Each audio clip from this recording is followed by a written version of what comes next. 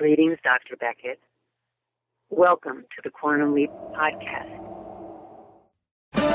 Theorizing that one could time travel within his own lifetime, Dr. Sam Beckett stepped into the Quantum Leap accelerator and vanished.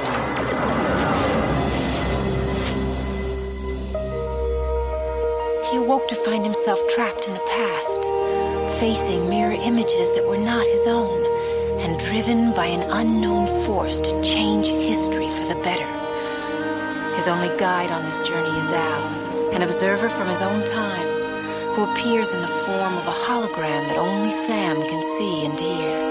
And so Dr. Beckett finds himself leaping from life to life, striving to put right what once went wrong, and hoping each time that his next leap will be the leap home.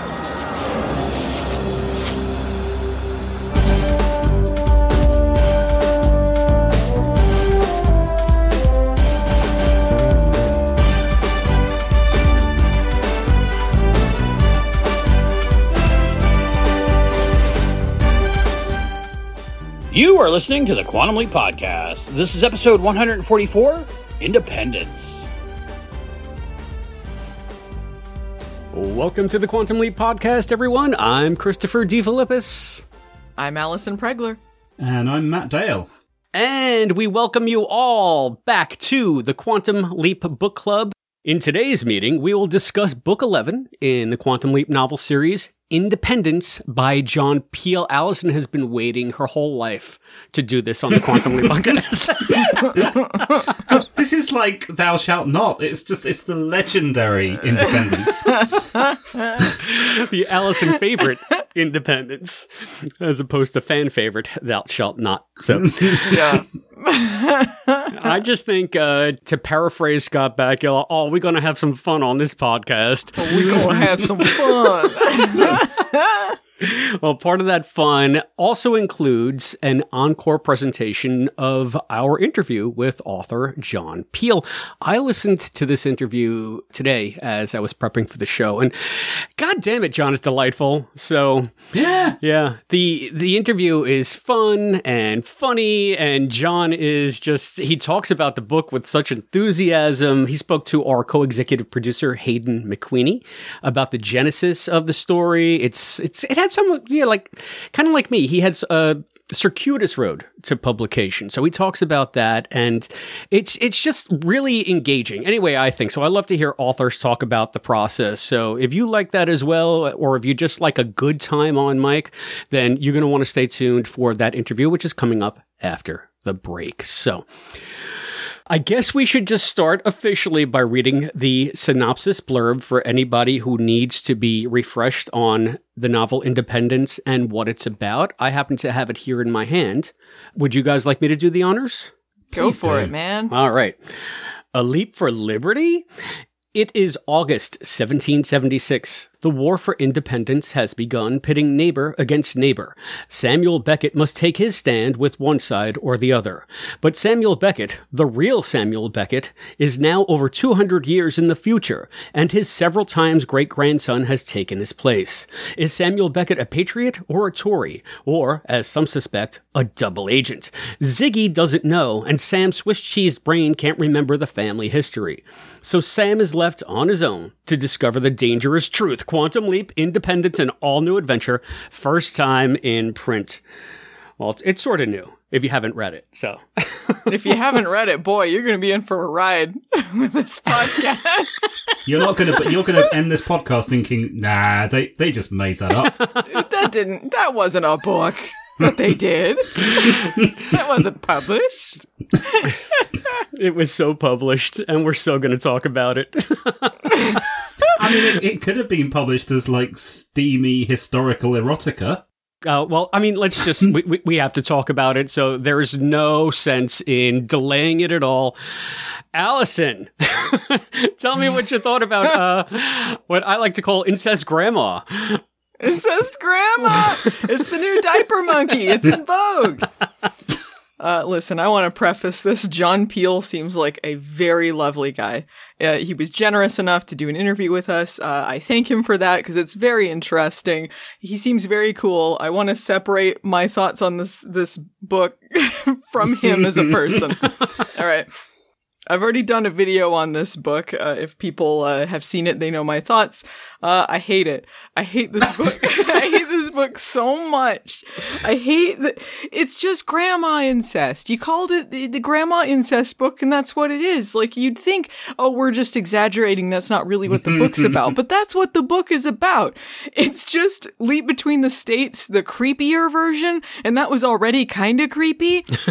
But yeah, Sam leaps back into another ancestor during the Revolutionary War, and about 90% of this book, it felt like, was him just going like, is it really incest if I got with my grandma?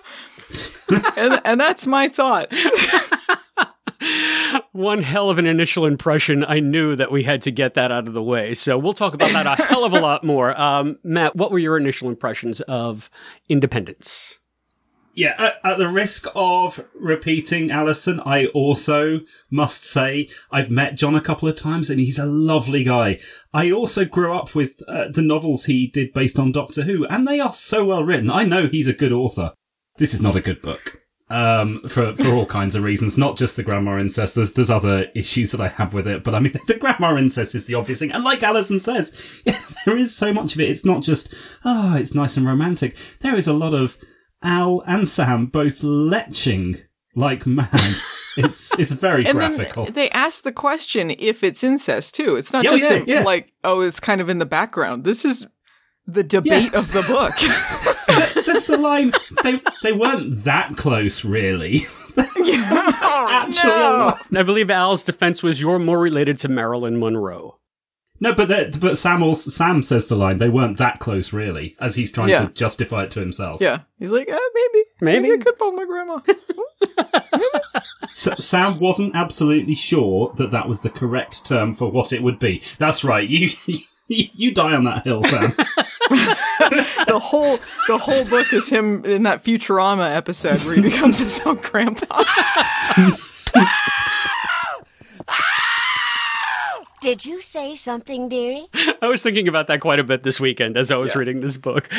So, Chris, what were your initial thoughts on this? I mean, was there a grandma in this? I was so occupied by all the Long Island stuff that I didn't really notice the characters. I don't know how you missed it.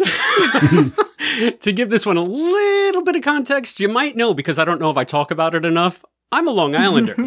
And this book takes place on Long Island. And not only that, but Sam's house in this book is in my hometown of Smithtown. So I grew up in Smithtown. And so it was neat to have all of these local connections. And I was pretty preoccupied with going through where Sam was, where he was going, the distances involved, all of sort of the logistics of getting around in a pre-Long Island Expressway era on colonial Long Island. And that really took up a lot of my mental energy. So yeah, this grandma stuff, I don't know. I kind of glanced over that stuff, but no, seriously. How? How do you glance over it? It's a joke. It's a joke. It was a defense mechanism, Allison. I had to for my own sanity. I only feel bad for you guys that there wasn't a Long Island connection that you could cling to for dear life. Like cling to it like grim death, because otherwise, what else do you have to focus on? I couldn't even cling to the, Wars of Independence. This is like my personal history. I mean, there's obviously an element of it, but this is very much American history. Yeah. So I couldn't even get to that. I feel like this was kind of a nice reverse of the usual British written by American, and you can totally tell, because this is American written by British, and man, you could totally tell. Like when Elle is like, there's brambles all about, Sam! That really bollocks things up. Like, what? I think he also said bloody at one point, right? Oh, my favorite was he said daren't. At one point, you daren't send that message. I'm like, what century is anyone using the word daren't anymore? You daren't, Sam. That's really interesting. Some of that went straight over my head because it's perfectly normal for British people to use. So I glossed over it. Do you say daren't? Do you mean as in DAREN'? Yeah, like dare not. Yeah. Dare not. Yeah. You say daren't? Is that still a common Britishism? It's quite formal, so I suppose not so much, but it also wouldn't jump out at me, especially with a slightly older guy from the 90s. Yeah, it wouldn't jump out at me. It obviously didn't jump out at me because I didn't notice it. There was so much of this. There's so much that doesn't sound like Scott Bakula and Dean Stockwell. So much that odd words didn't even cross. Yeah, No. It felt very British, but besides that, yeah, they didn't speak like they speak on the show. It was really weird. At one point, Al says that she deserves a smack on the fanny, which I still don't see Al saying fanny, but especially knowing a British guy wrote it made it very funny to me. I know. That sounds like a British guy trying to be like, right, I'm going to make sure I get this American word in because they would say fanny differently. Yes, exactly. Oh, they would say fanny meaning the bum.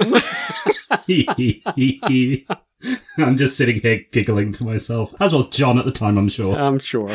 I'm sure. So, yeah, I mean, some of that stuff did show through to me. It didn't distract me all that much because, like you guys, or maybe not you, Allison, but like you, Matt, I've met John at least once, maybe a couple of times in passing, mainly at cons and stuff.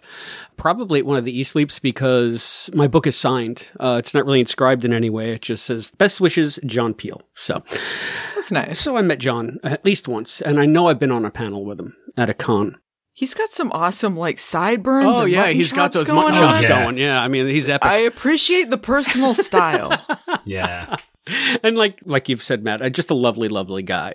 Yeah. Mm. I was so preoccupied with the Long Island stuff because John is also a Long Islander. That's how I've run into him a few times because, these local cons are pretty small. So you do tend to see some of the same people over and over. So he did get a lot of it right, but I know that that's just me. And we are going to go down that cul-de-sac. But let's talk about the bigger story here with the historical setting. How did you guys like this take on the genetic timeline leap and going back to the Revolutionary War? I mean, when we talked about Leap Between the States, I'm not really against the idea. I think it's really interesting, but I don't think that it was very interesting in this book because it felt like a rehash of Leap Between the States. Mm-hmm. I mean, I know they are different wars, but it seemed like a very similar story. And I don't think it was really capitalized on the fact that this was very far back for Sam. He seemed to immediately fall into place and not be that freaked out about the fact he was in the 1700s. There wasn't a lot of fish out of water stuff going on. You could have taken the name Sam out of there and this could have just been a historical fiction about some random ding-dong during the beginning of that war or whatever.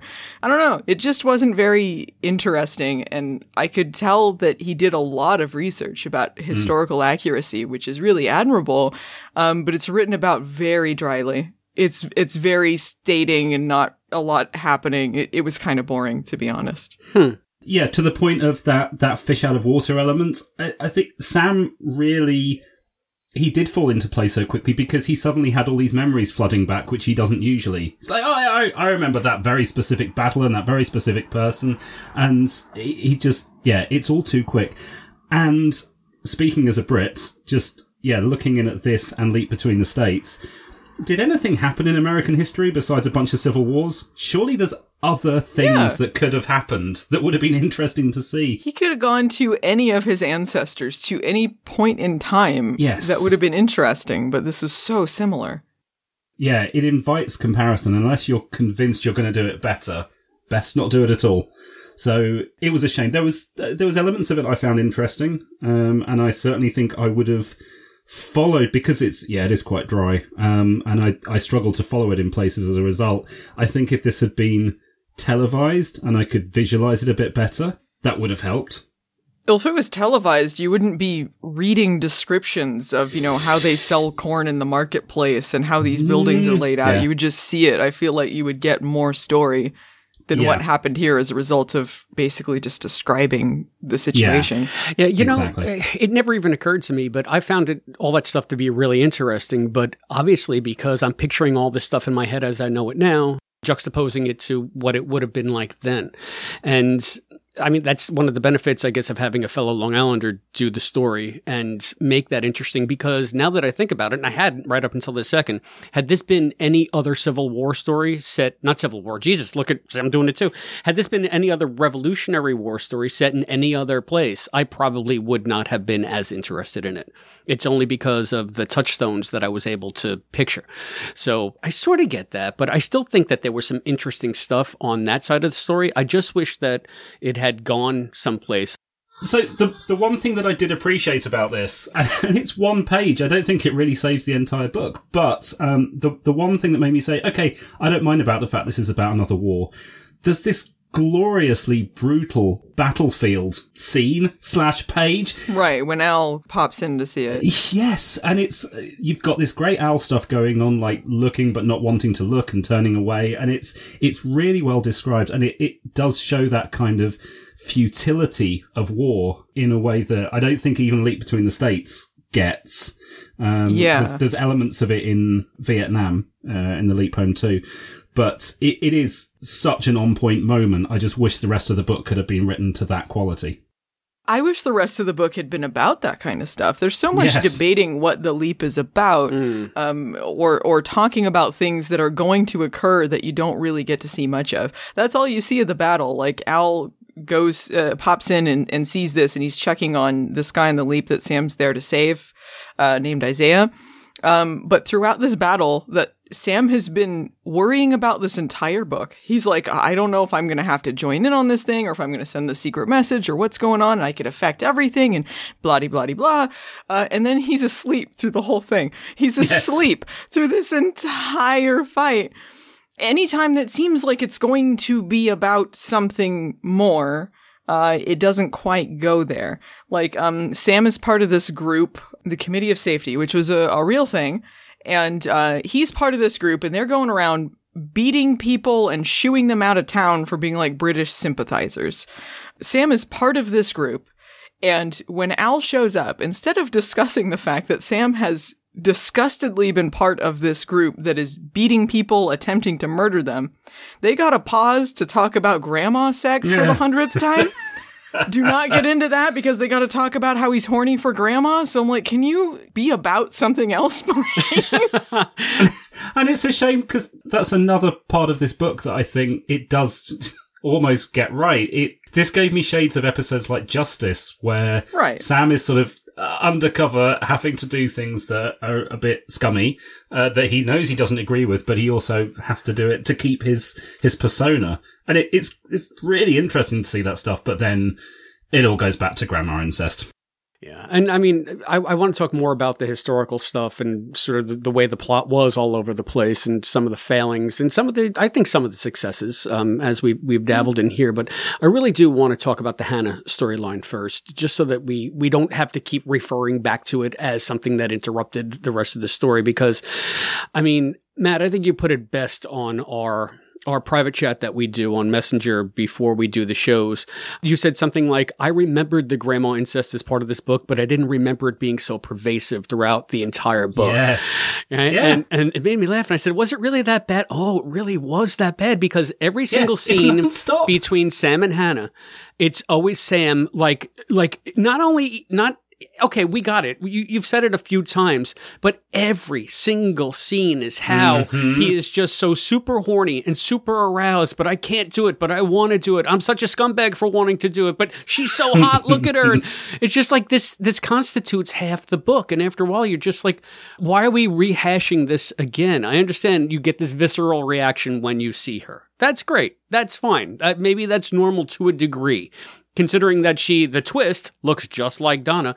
But I think... No, hang on.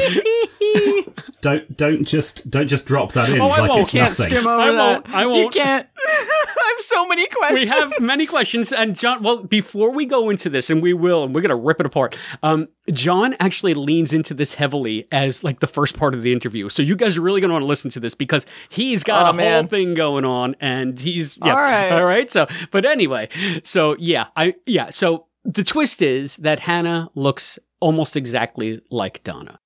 And then Sam's ancestor looks almost exactly like him, too. Yes. They both look exactly the same. That's not the twist as I saw it, right? What was the twist as you saw it? Well, to me, it's a double twist. You've got, right, I pulled out 2 quotes here to demonstrate this.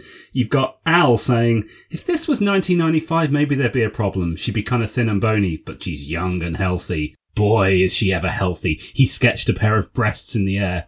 Did you see the hooters on her? 200 pages later, Al, isn't it ironic that both men married women who look almost identical? Al fancies Donna.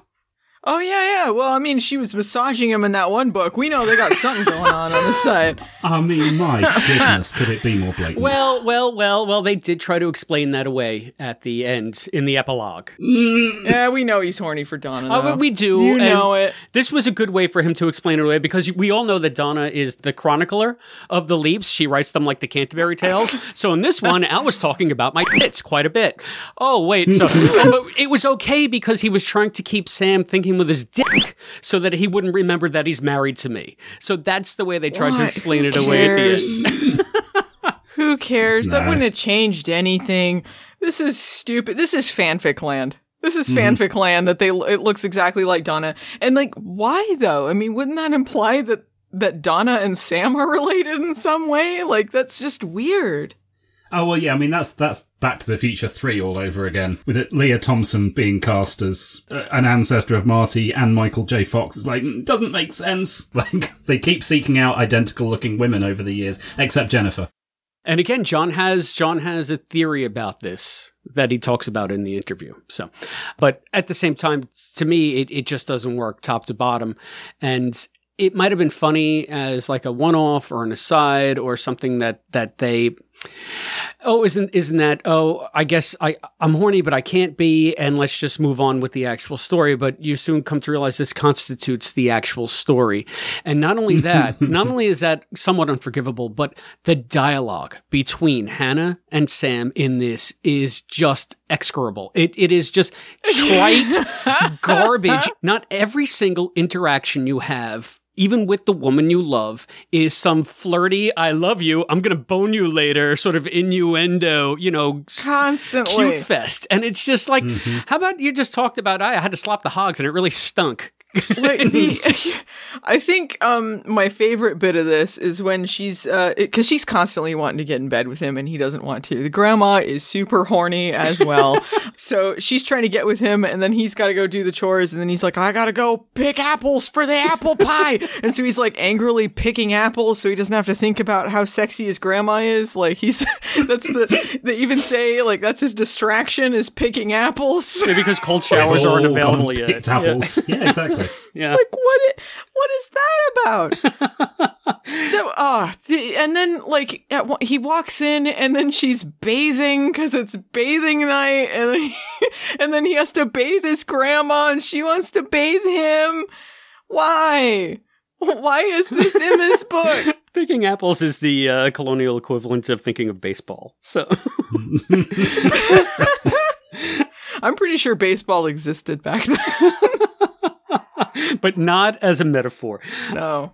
Oh, I did want to say, okay, so a lot of this book is, there's so much grandma incest, but I could kind of see how maybe what led to writing this, and maybe it was like, oh, because they look exactly alike, they're lovers through time or something, I don't know, maybe they're always destined to kind of be, whatever. I don't like it, but maybe that's where it came from. I don't know how to justify Sam thinking maybe he leaped back to get his grandma pregnant.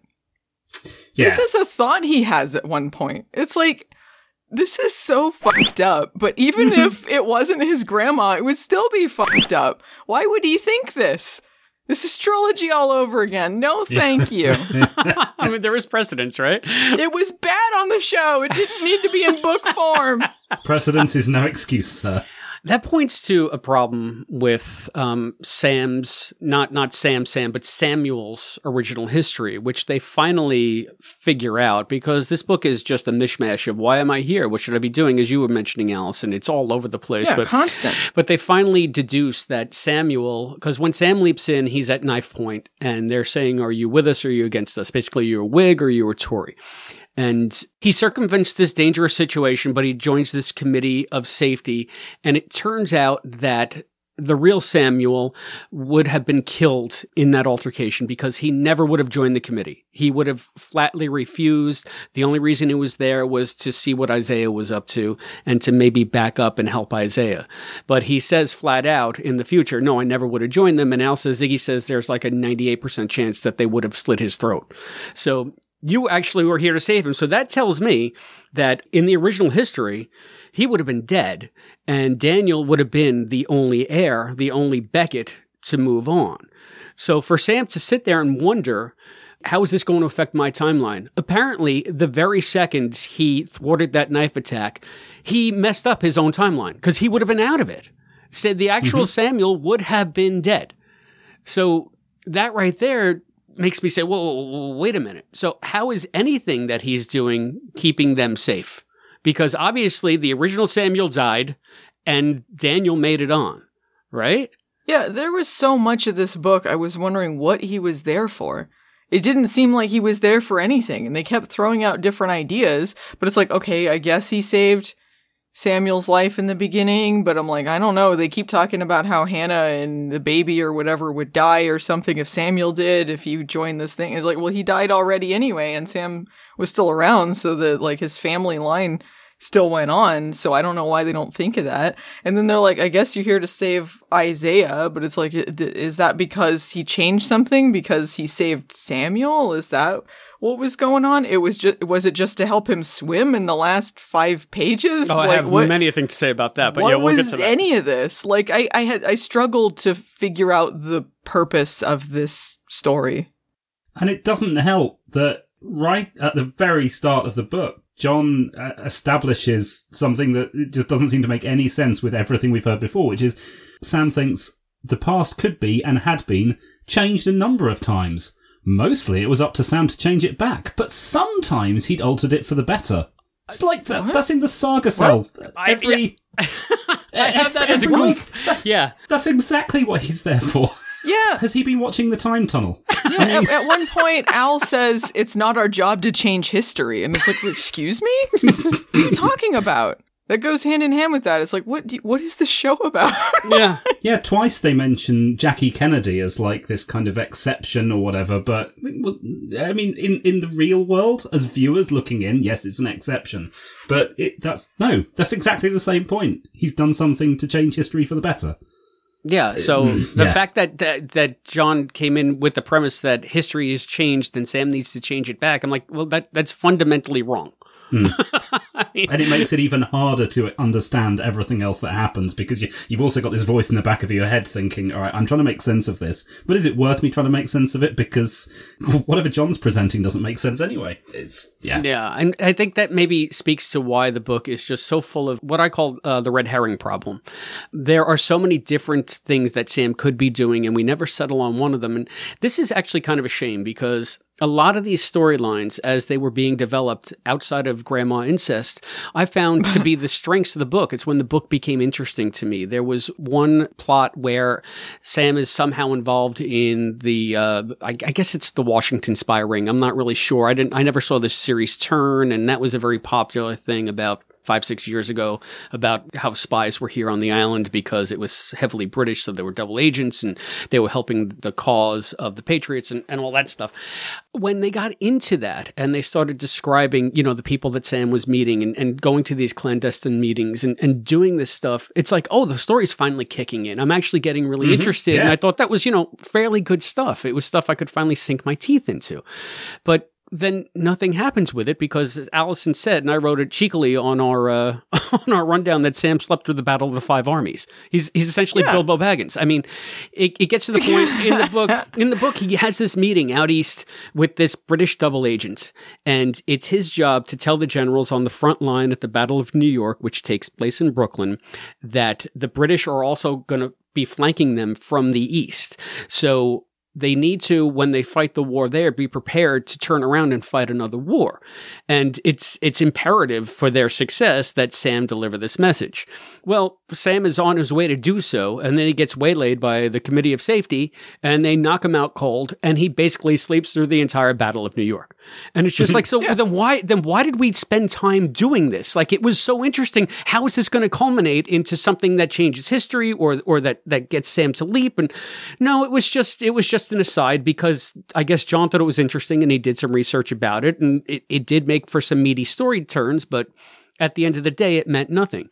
There was also another great scene where Sam, after he gets, beat up and knocked out, he wakes up and his brain is scrambled, and he is confusing himself with Samuel of that time. So he thinks that he is Samuel. He can't see Al. Al is trying to get to him. And I'm thinking, okay, so this is great. Now he's going to proceed as if he's Samuel. Where is this going to go? In the next scene, he wakes up and he's just himself again. Yeah, it was like one page. Sam thinks that, and then he's back to normal after, and it's like, that didn't go anywhere either. And you guys have already pointed out the logical fallacy of, if Samuel was killed anyway, seconds after Sam leapt in, then why would Sam be there to save Isaiah? It makes no sense. Yeah. Isaiah would have either died in the Battle of New York because it was Sam who rescued him from the front lines and got him back to his wife and family. He never would have even been in a position to drown. So why is Sam there to save him? Yeah, he was like, oh, well, then Samuel couldn't swim, and that's why I'm here. And it's like, well, if that was the case, if Samuel didn't die originally, and he was there, but he just couldn't swim, then the whole book basically was unnecessary. Sam could have just leapt in while they were on the boat. I have so many things to say about that scene. But then we would have missed grandma incest. But I have to say, there was, despite all that, I think some interesting things here, especially when it came to the Battle of New York. They were discussing what is the scope of Sam's leaping and what are his responsibilities, Al has always, especially in the first couple of seasons that we're watching, saying, well, maybe if we can affect like bigger history, we can prove that you're back here and we can get the funding that we need, and you have to do, like the U2, right? Like we saw in Honeymoon Express. And in this one, he's kind of saying the same thing. Well, you can change the course of the Revolutionary War for the better or something like that. And Sam's like, well, but is that what I'm here to do? Everything always pointed to me just helping individuals like Isaiah. So who's to say that I'm not here? And then they pointed out the Kennedy thing and the Jackie thing. So, I mean, that's where the book, it sort of got interesting to me, some more philosophical questions about why do you leap and really what is the purpose of leaping? I think we kind of know that from the show now, because the bartender says, those lives touched others and still others. So it is just the cascading effect of small kindnesses, which I like, but why can't it be bigger things to make history better for everybody as well? Because, I don't know, I guess that was what was interesting about Quantum Leap as a time travel story, is that the focus was so often on smaller things. They said it in Honeymoon Express. It was important, it was big to the people that it happened to. Not just about changing big things in history. And that's what made it so relatable, too. Like, you were just hearing stories about people that could have been just like you, Mm. I don't know. I don't know where the timeline of this story also takes place, because Leap Between the States was the third to last episode. After that, it was Elvis, and then it was the series finale. And it's possible other leaps could have happened between then. But the way that they're referring to it, they're like, oh yeah, didn't Sam leap into his ancestor one time? Yeah, it's like that. They're referring to it as if it happened a while ago. So either a lot of things happened between that and Elvis and the finale, or something doesn't add up here. Yeah. The other thing that this book does, it implies pretty directly that they're in the 21st century. I think that Al says something to the effect of Donna being a 21st century woman, and Samuel wouldn't be able to take her sensibilities or something like that. So they're implying that this is post the year 2000 anyway, whereas in the series, did we ever get any kind of definitive proof that they had gone beyond 1999? I know that doesn't line up for a lot of stuff, but it was always 1999 back at the project. No matter when, it was always 1999. The captions at the end of Mirror Image, although they don't state the year, they would have to be in the year 2000, based on I can't remember the exact wording, but she and Ella celebrate their 34th wedding anniversary this year, and that means that final caption has to be in the year 2000. But yeah, only just. All right. So that's the first time I've ever heard that. So thank you for schooling me on that. It never even occurred to me that you could use that to backdate. You're a genius. You're a British genius. But that's a caption. There's nothing within the episodes that says anything other than 1999 after Lee Harvey Oswald. Yeah, Lee Harvey Oswald was the premiere of season 5, so they could have feasibly gone into 2000 during that time, but I don't know exactly how far into it they went. But it just doesn't... It would have to take place sometime after Leap Between the States, so, I mean, you gotta squeeze it in there somewhere. It just feels a little bit of a stretch to me. I kind of assume all the novels take place between, or with a couple of exceptions, Chris is included, I think. Almost all of them take place between Memphis Melody and Mirror Image. There's just a chunk of spin-off fiction in there, and that's my headcanon. Well, I think in, what was the final? Mirror's Edge. And Mirror's Edge, definitely. Mirror's Edge, I think, directly goes to Mirror Image. Mirror's Edge refers to Memphis Melody, and then that story, Mirror's Edge, happens, and then the finale happens. I think it's squeezed between the two. So if you take the books as all being canon with each other, then it couldn't have happened after Memphis Melody. Yeah, fair point. So, Matt, refresh my memory. Did you say that mine has to be squeezed between Memphis Melody and Mirror Image? Because I just remember saying in my own preface, like the author's note, that it took place sometime after Trilogy. But I don't recall referencing the Elvis episode in story. I might have. It's been a long time. No, ignore my point. So, no, I personally choose to place all the novels right at the tail end, except for a couple that, like, there's... Knights of the Morning Star can't take place at the tail end because it's obviously before Return of the Evil Leaper. There's a couple like that must take place earlier. But unless stated otherwise, I tend to just shove them all at the end. And that does include yours, you're right. The only reference to a time is Trilogy Part 3. Yeah. That it's after that. But who knows, if I did reference Memphis Melody in some point in the story, and I'm not saying I did because I honestly don't remember, but... You don't reference, I'm just looking through my notes from your book, and I don't think you reference any novels. You reference a bunch of episodes, the latest of which is... the trilogy. This is fascinating. This is absolutely fascinating. Anyway, it's fascinating to me. I love that he knows more about your book than you do at this point. I love it so funny. And Foreknowledge is set in 1999. He's got it. Like I said, because back at the project, it's always 1999. It was always 1999. That is a hard and fast rule.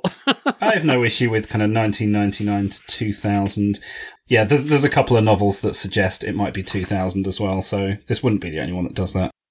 Well, it's fun to try to place these in. For me, it's all independent adventures that take place in the Quantum Leap universe at whatever time you want that makes sense for you.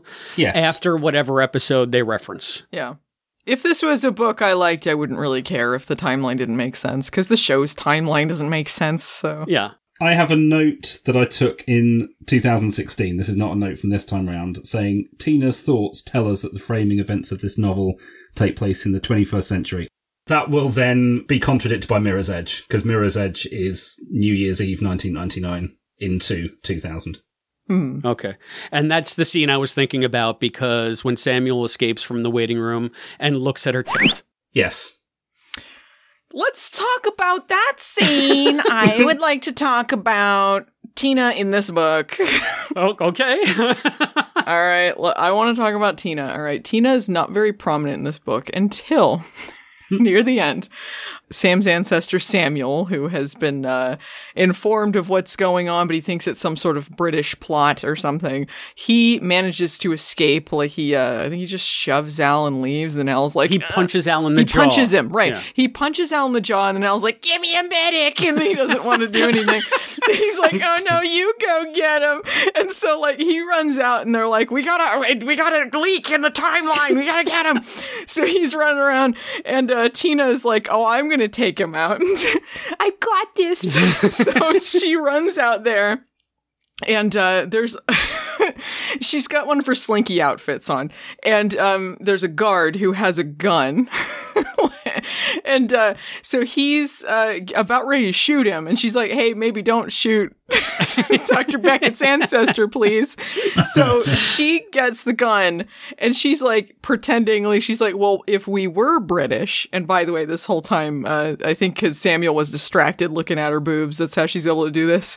This whole time, he's doing that, and she like gets the gun, and she's like, if we were really the British, why would we need information from you? Because this gun's so much more sophisticated than anything you've seen. And he's like, oh yeah, prove that's a gun. And she's like, okay. And I guess in this version of the project, they're just paintings hung about. What's that all about? She sees a painting that I guess like Al put up and she thought was ugly. So she's like, check this out. Shoots it. And then after creating a hole in the painting, she sits down on one of the sofas that they've just got lying around, put some throw pillows around, you know. I'm going to shoot the painting for you. Check that out. And yeah, and that's why he believes her. And that's her biggest contribution to this book. but what a scene it was. Well, she did subdue him at first, because apparently she's got Kirk Fu. Oh, yeah. She chops him, karate chops him in the gut. She karate chops him, like, in the neck. And it, like, brings him to his knees. It was an amazing scene. I actually loved that. It was very good. But that begs a question to me. Okay, so we know Leon Stiles got out, right? And the ensign that he took the gun from obviously got in the room, and Stiles knocked the ensign out and took the ensign's pistol. After that, why isn't there a policy at Project Quantum Leap that you are only allowed to carry either non-lethal forms of subduing somebody, like, say, a billy club or something like that, or a tranquilizer gun? They did have tranq guns, because Al shot him with one. But why would you have live rounds? Why would you be carrying around live rounds if your worst-case scenario is that the Leapy escapes from the waiting room and you have to subdue the visitor? Well, if you got bullets, you're going to kill the Leapy, and by extension, you're going to either strand or kill Sam. Nobody really knows. So, why would you be walking around with loaded guns? It doesn't make any sense. This is stupid. I don't know. Is it some sort of policy because this is top secret government work? Is that what it is? It just feels really dumb. You're right. Like, they should have just had tranq guns for this. But why is that guard immediately going to do it? Does no one have any training, like, to not shoot the Leapies, please? Well, another goof in this book, based on something that Donna said, because Al says it, well, this Leapy looks so much like Sam. But you can tell that Al can see past the auras. Like, that's one of his prerogatives as an observer. They even go through in What Price Gloria that they fix that for him. In this, Donna obviously saw Samuel as Samuel, not as Sam. So this guard, is he seeing Dr. Beckett, or is he seeing someone that looks an awful lot like Dr. Beckett, but, hey, screw it. I gotta shoot this guy. I gotta shoot this guy. Yeah, because we know Gushy saw him as Dr. Beckett from Killing Time. Yeah. When Leon escaped, yeah. Well, you look like him. Yeah. So I don't know. I don't know. All we know is that Tina used her karate and her breasts and her aim to diffuse the situation while Al was being a big baby, and he's like, give me a medic. They even say, like, I think Ziggy says that he's, I forget the wording she uses, but something about, like, him basically whining and playing it up. A big crybaby. Yeah.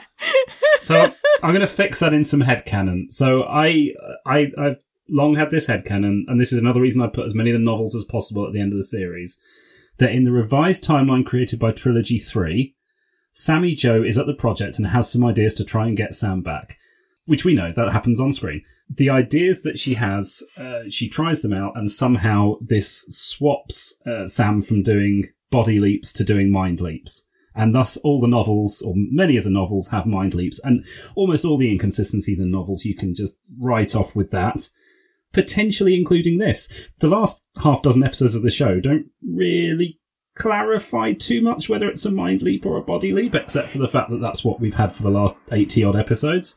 But potentially you could say post-Trilogy 3, all the rules we know go out the window. So as long as you put the novels in there, yes, there we go. There's another rule that's out the window. If it's a mind leap, why does he have to be genetically related to someone to break the timeline? I don't know. I mean, I guess it doesn't make sense either way, but it makes less sense to me that way. Maybe Sammy Joe's doing a bunch of different experimenting to bring him back. My question to you, Matt, is how come, I know you literally wrote the book, but how come your fanfic headcanon supersedes my fanfic headcanon? How dare you, sir? Hang on, what's your fanfic headcanon for this? I don't have any. Yeah, it just doesn't make sense to you. I figured out a way of kind of writing off any issues in the novels. I can't remember. Did you have any mind leap crap in your novel? Yes, I did. I did. I had Al debating with himself whether or not it was body or mind, and that he had seen evidence to support both. I don't know if he was doing it internally or ironically, if he was doing it with Sammy Joe. I feel like if they were at the Sammy Joe point, surely they could have established by then, like they could have experimented and figured out what it was at the project. I'm just saying. If that was actually a conscious decision, yes. We all know this is just weird McConnell-verse stuff that's just gone on and on and on through the novels, and that's my way of retconning it. But of course it's bollocks. But it's my bollocks. It's my bollocks. I love it. I mean, speaking of bollocks, there are some other pretty substantial, I don't know if they're goofs in this one or just like, typos, but they have one scene where John says the leapy leaped into the imaging chamber instead of the accelerator or the waiting room. Yeah, that's weird. He referred to the waiting room as the visitor's room at one point. That's obviously got to be like a typo. I don't know. Maybe he just thought, like just rewording it, like they're their visitor. I don't know. It could be. I don't remember that specific line, but... I kind of look for that stuff. But a couple of things that intrigued me a little bit, and this will help segue into some of the stuff I want to talk about Al. There are two things in the imaging chamber that we see that gave me pause. One is Al sitting in midair, apparently. From Sam's point of view, but sitting there floating like a swami, but no chair is visible. So yeah, it should have been visible if he touched it. Right? And then there's another thing where he says Al dropped his cigar and it fell and then disappeared once it got out of the imaging area. So apparently the way John sees it, Al is in some sort of imaging field that doesn't just extend to what he touches, but then surrounds him.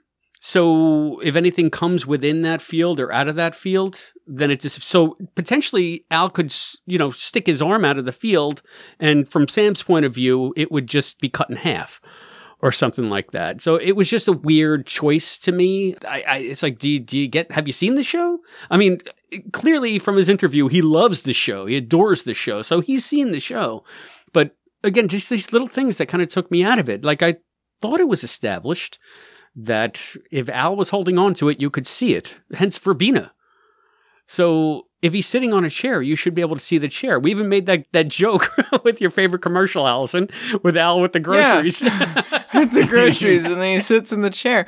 Maybe he was thinking of that scene in Unchained where Al is sitting cross-legged above the pit when Sam's in it. He's kind of floating. I mean, he's clearly on the floor, and you don't see the floor of the imaging chamber if he's on it. They've shown him floating before, but maybe that was the thought. Yeah, I was remembering that too, while I was reading that scene. I'm like, that's not how it normally would look. It didn't really bother me but yeah, it was a little off. It would make sense if he was sitting on the floor and then he can project his image in, any plane that he wanted to. So that would have solved the problem. But he's sitting down and Sam remarks, he obviously brought a chair in. Yeah, he's definitely supposed to be sitting in a chair at that point. Doesn't make sense. There also was something, I don't know if it was a goof. I kind of noted it. It could be kind of interesting if it was purposeful. But they're talking about when all of the families, they're evacuating them, trying to get out of Dodge. Sam is thinking about, he says if his father had lost his farm, it would have devastated him. But we know from the show's canon, his dad did lose his farm. So I don't know if that's Sam Swiss cheesing. It's kind of he doesn't remember, or if that was just a goof. I think it was just in the moment. And maybe, he was thinking maybe also when he was a kid, or I don't know. I hadn't even considered it up until this point. But you're right. His dad did lose the farm. Although, did he change that in Promised Land? Did John still lose the farm after they busted those guys that were ripping everybody off? Yeah. Yeah, I don't know if those guys specifically were the ones that ripped off his dad. Yeah, you could interpret it that way. I'm grasping. But I think one thing, I mean, I know we're talking about if we can stick with the hologram stuff for a second. Some of the imaging chamber stuff didn't make sense, but I loved the way John used Al in this book. I loved the fact that he was a hologram through and through, and he was able to use the hologram as a tool to help Sam out more times than I think we've seen in the show, and in ways that I've yelled at the new Quantum Leap that they should be doing. I was just going to say, I'm like, is this too mean for me to mention the new Quantum Leap doesn't use the hologram in any way that a hologram should be used? No, because there's one scene in this specifically where they're trying to figure out how to get out of the Battle of New York in the aftermath, where the British have routed the colonists, right? And they're trying to get away. So Al actually lifts himself up to get a bird's eye view to see where the troops are moving and what is a clear way for them to get out. And I'm saying, that's brilliant. Why didn't they use, and it reminded me of in Stand By Ben, when they're trying to find this stupid cabin. And I'm like, well, Addison's a freaking hologram. Why doesn't she just levitate up and say, oh, the cabin's right over there at 40 feet? It's too fun is the thing. I don't think that we saw them do anything like aerial reconnaissance in the original series either. So I thought that was really neat. No, he did. I think he like sunk into the ground when he was looking for that kid at the Bigfoot episode. Yeah. And he was floating around when Sam was in the plane. But I mean, I don't think they really had like him just like float into the air to kind of look down at things. They could have done it. That would have been kind of hard for them to do back then. I think it's more doable now, but they could have done that kind of thing in the show. So I really liked that part of this book, and I loved the part where they have to get through the fields at night, and you can't see a damn thing because, it's colonial times, so there's no artificial light, there's no moon in the sky, and they don't know where they're going. So Al, I think he refracts, or he adjusts the refraction level of the hologram for him so that it appears to him like daylight, and then he can see clearly. And from Sam's point of view, Al becomes like this giant glowing beacon. Yeah, I think he asks like Gushy or Ziggy or whoever to like increase the resolution for him. Yes. Like, what? You like zoom in and enhance. But again, I mean, why not, right? If you can center yourself on anything, why can't you do it that way? And why can't you manipulate what is basically just a computer generated image so that you can exist in that image better? It's all holograms to Al. Right. So why not tweak the hologram? Why not adjust the hue? I thought that was just like, I'd never seen that before. I thought that was great. Yeah, I mean, I guess like if you think too closely about it, it doesn't really make any sort of sense. But it's like, what are they getting the hologram of the stuff around Sam from? It's from his brainwaves, right? Like, they're connected to his brainwaves, so whatever Sam is seeing, Al can see from that time period? Or is it just like Ziggy peering through time because Ziggy is outside of time or whatever? I don't know. Like, how do they see the stuff around Sam and not just Sam? This is interesting headcanon. Matt, what do you think about that? Well, it's never really that consistent at any point in the show and never explained on screen, but there is a line in the draft script for Trilogy Part 2 where they establish that if Sam has been in a place for a couple of hours, then Al can visit that place, even if Sam's not there anymore. Yeah, but how does that doesn't explain anything. Yeah, I know, but it makes an attempt, and that's probably why it got cut, because it sort of tries to. Yeah, well, I mean, I guess I'm just trying to see, like, if you could increase the resolution of it, like, where are they getting the hologram from? If it's just from what Sam is seeing, surely the highest resolution you could have is what is the information Sam has, which is the resolution of the world. But it's not what Sam is seeing. Because how many times is Al not in the same place as Sam? He's so often in a completely different place. I guess so. Maybe what Al is seeing is like the 720p version of whatever is around Sam, to save money with the holograms, and he can increase the resolution, even though to Sam it's, what you would see in normal life. So maybe Al's seeing worse than him. I never would have thought of it that way. I don't know. You're a weirdo. I don't know. It's one of those things that cannot be picked apart. What, you think he ever gets lag and shit? And he's like, yeah, Sam, there's a bunch of lags in the frame. It's getting choppy. Someone else is running the internet at the same time. We're getting the spinning wheel of death, Sam. Hold that thought. Mom, hang up. Hang up, oh my Mom. God, that was something that was in Leap to Die For. They had like Al get like the blue screen or something. That was so funny. Bung. Hilarious. If they could play with that now, that would be good in the new show. But that would require them to have fun. Well, maybe they're, able to do like a soft reboot for season 2. There's always a chance for fun, is what I'm saying. Now that the mystery box is apparently gone, let's hope. Anyway, my headcanon says, much like you indicated earlier, Allison, that once Sam is there, Ziggy is somehow outside of time and can actually see into that era, maybe within a certain radius of Sam's existence. I mean, if Ziggy did that tornado looking through time to like try and center Al, maybe Ziggy can just sort of. Right. But I mean, if Ziggy could pop into any time, I mean, you wouldn't even need to travel in time, right? Exactly. Peer in on anything. Nothing makes sense. And if Ziggy can scan all of Sam's birthdays to the end of the 21st century, then obviously she can see stuff independent of Sam. Yeah, and then why does she even need to look through records or anything? She could just look through the time and be like, here's what you need to change. Yeah. Yeah. That's something, huh? But that would also explain why she knows certain things. It's like, why would you know when that kid's not a virgin anymore? I don't know. Maybe she peered around and saw it. Ziggy is a bigger pervert than Al. A bigger pervert than Sam with incest grandma. Hey, we were reading Independence. Okay, yeah, I got some more stuff about people at the project. I got stuff about people at the project too. Okay, well, there's a quick little bit, but I bet I know what you're going to talk about. But before that, so about Donna, there's this weird kind of WTF bit from her at the beginning. She's like, oh, Sam's ancestors at the project? That's great. We could study them and then record it, and we could do all this stuff. And I'm like, you dummy. Like, what is going on here? Like, she's like, I'm just going to study Sam's ancestor for historical purposes. They're just weird. Well, I think what she's saying is that we have access to a time frame that we never thought that we would, that is poorly documented. Yeah, she's excited about the history part, right. But she wants to record this and all this. It's like, when do you do that? It just seemed weird. And also she was so uninvolved with the story until the twist at the end. It made it even more pointless. Well, there's a reason for that too. John goes into it in the interview. Stay tuned for that after the break. Oh, okay. This also reminds me, I was looking up reviews for this book online, and there's not a lot of them. It's kind of hard to find reviews for Quantum Leap novels, but I did find some that were funny to me, and one of them was like, I thought this book was pretty good. As someone who didn't watch the show, the twist at the end about his wife meant nothing to me.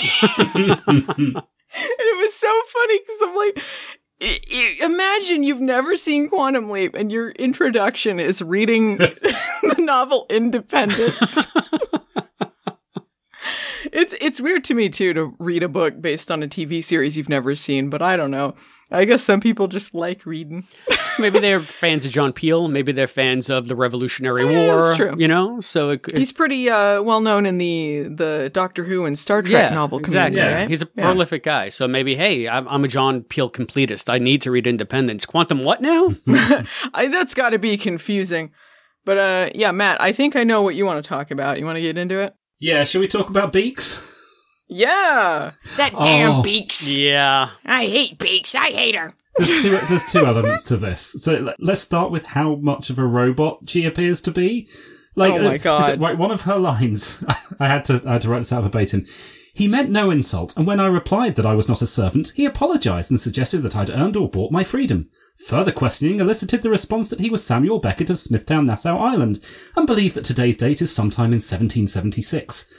Thank you, Brent Spiner. Yeah, oh my God. What's going on with Verbena in this book? She's just so wooden. Maybe that's why Al hates her in this book. Why does he hate her so much?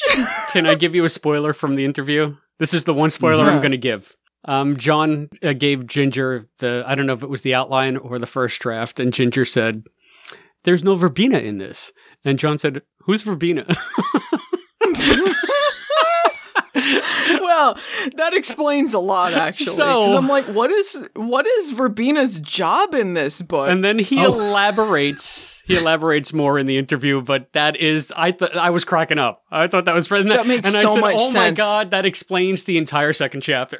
Oh my God. I mean, it kind of makes sense, but there's no excuse for writing a character so badly. Like, even if you don't know what she's there for, her lines are just so wooden.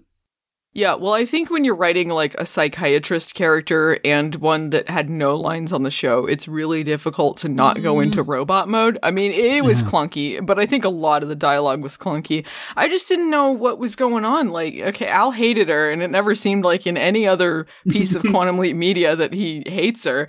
I get why he wouldn't like psychiatrists. That seems like something that he would be like, I don't like shrinks, but yeah, she's like, when they first go to the project in this book, everyone is repeating the show's premise so clunkily. I thought it was the pilot for Quantum Leap 2022. Yes, I was they were thinking just that as like, as you know, this, do, and then this works like this. And I'm like, we're 11 books in.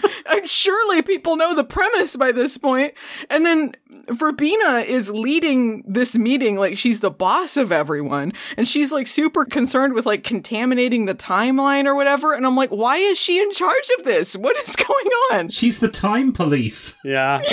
Time cop. It was so confusing. Meet my assistant Van Damme. But if you notice in the entire second chapter, Al does nothing but growl and snap. Mm-hmm. Yeah, he's such a little bitch in this. And I was thinking, oh shit, John, not only does he not know Verbena, but he doesn't know Al, because Al just clearly hates her. And it's just like, well, yeah, where's this coming from? He calls her like a devil, basically, at one point. Yeah. I think 2 points actually calls her a devil. He seems to see me now as a black-skinned angel. Boy, has he got the wrong woman for that role. Yeah, what? Cutting. Why is he so, like, this is mean to Verbena. So this is a character that he had to write in probably last minute in some way. So this is where the seams are showing on that. Okay. It makes sense knowing that, actually. I don't know if it makes it forgivable, but it puts it in some kind of context, right? Mm-hmm. Yeah. Oh, with Grumpy Al, he is kind of callous in this book, sometimes to comedic effect, like the show. Like, I think when he just shows up, like, in pajamas, like, hey, what's going on? Like, I feel like that felt like an Al thing. But yeah, there's parts in this book where Sam has to kill people multiple times. And I feel like this is not treated with the gravitas perhaps warranted for Sam murdering people. He does feel bad about it a little, but he is murdering people pretty frequently in this. And at one point, he's mad about this. And then Al calls him a grouch. Yeah. But he just killed someone. And he's like, what a grouch. And like, Al's like kicking his foot through the corpses, like, get riddance. So it's like, what? Why? Read the room, Al. Read the room. Read the room. Yeah, I don't know about this. Read the hologram, Al. Read the hologram. Yeah, that was some of the parts that, I don't know that it took me out of the story, but maybe a little bit, because Al, especially as a veteran, I could understand where he wants Sam to kick some ass. And hey, listen, we're talking like Honeymoon Express. Al is advocating for Sam to blow somebody away in the middle of a crowded train car, so maybe it's not that off-brand. I don't know. I just feel like there should be a little more reverence for life. Briefly, when he's on the battlefield, he does remember some stuff about being in Vietnam and stuff like that, which I thought was a good touch to it. But he seemed kind of oddly cold at some parts. I also don't know. I think this was the most out of character. He hates babies. Yeah. He's like calling this baby a brat, and he's like, I hate crying kids. I'm like, I'm sorry. This seems out of character. Al loves babies. Anytime a baby showed up, he's like, ooh, babies. Look at maybe baby. Yeah. Out of character. Not canon. Something happened to the weasel. Yeah, we can afford puppets and stuff. Aww. Yeah. Just seemed like, why is he so down on this kid? I don't know. Take that, Daniel. You'd think he would say like, oh, well, I better take care of this kid because without him, I don't meet Sam. Yeah, I thought he would have had like, like he was trying to calm the kid down or something, but he's like, oh, the kid's crying, I better leave. And then he died. You know what? Because he got burned once. He got too attached to Teresa Bruckner. and he swore never again. So it's all defense mechanism. Oh, foreshadowing. I don't know. This kid... Oh, yeah, that would lead into the next one, wouldn't it? Yeah. Oh, right. I was just going to say this kid is super chill with everything. Like, this is the most chill 6-month-old baby that ever lived. Like, the mom is shot and riding on horseback with this kid, and apparently she had to point him out to Sam because this kid was quietly just sitting there. I'm like, I don't know. I don't see this happening. During the middle of the epic storm at the end of the book, the kid is wailing quietly. I don't know how you do that, but he was wailing quietly. So yeah, I don't know. Like, especially if she's riding horseback with one good arm and this kid's slung over her shoulder, like, you can't. There's no way you can secure that kid's head. You can't travel like this. I'm sorry. So I have a theory about this. So I think that Sam leapt back into Daniel as a 6-month-old for a couple of reasons. Because number one, they wanted the baby leap and they never got it. Number two, you notice that the only time Daniel cries is to distract Hannah from sexy times. So that's him saying, hey, I need to, oh my God. I need a boner killer here. Let's leap into the baby. Number three, she's got a bleeding wound on her shoulder. She's going to throw this kid on the back of a horse. I better leap into this kid because his head is going to flop around. I can hold my head up and I won't break my neck. And then I'm going to be on the deck of a freaking boat during a hurricane, apparently. I'm sorry. This is the wildest headcanon that's ever been thrown out on this show, that Sam leaped in to be his own cock blocker. I'm sorry. Slow clap for that. You're welcome, fandom.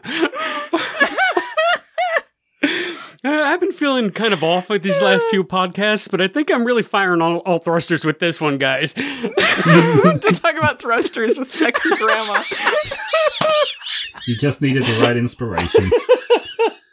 And Hooters on a grandma is the inspiration you needed. Hooters. So now the most important question of the book.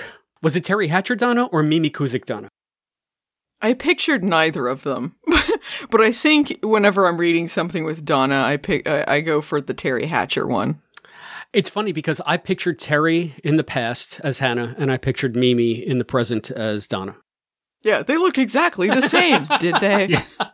Did they? What about you, Matt?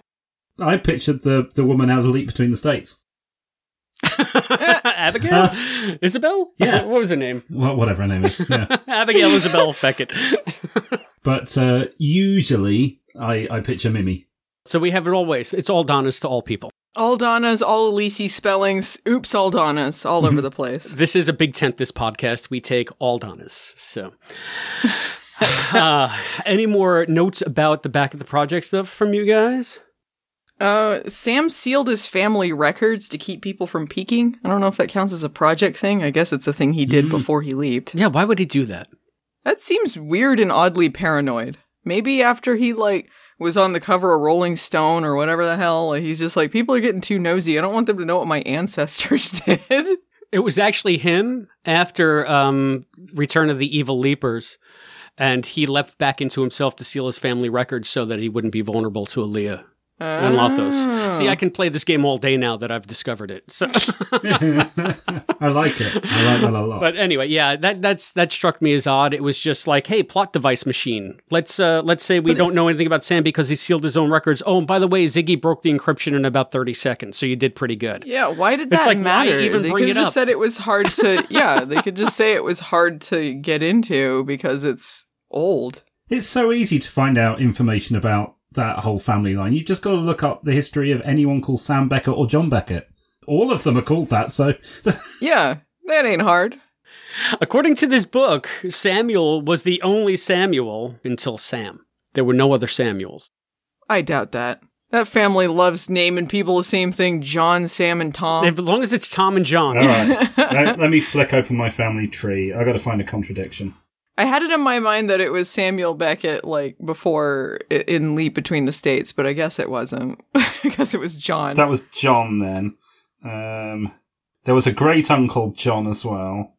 And his dad named John, and whose brother was also named John in Australia. Yeah, all right, to be fair, it's generally Johns and Toms. And then there's Tom Beckett has a son called Sam Beckett, which we're Sam John Beckett, in fact, which we're not going to find out about until Mirror's Edge.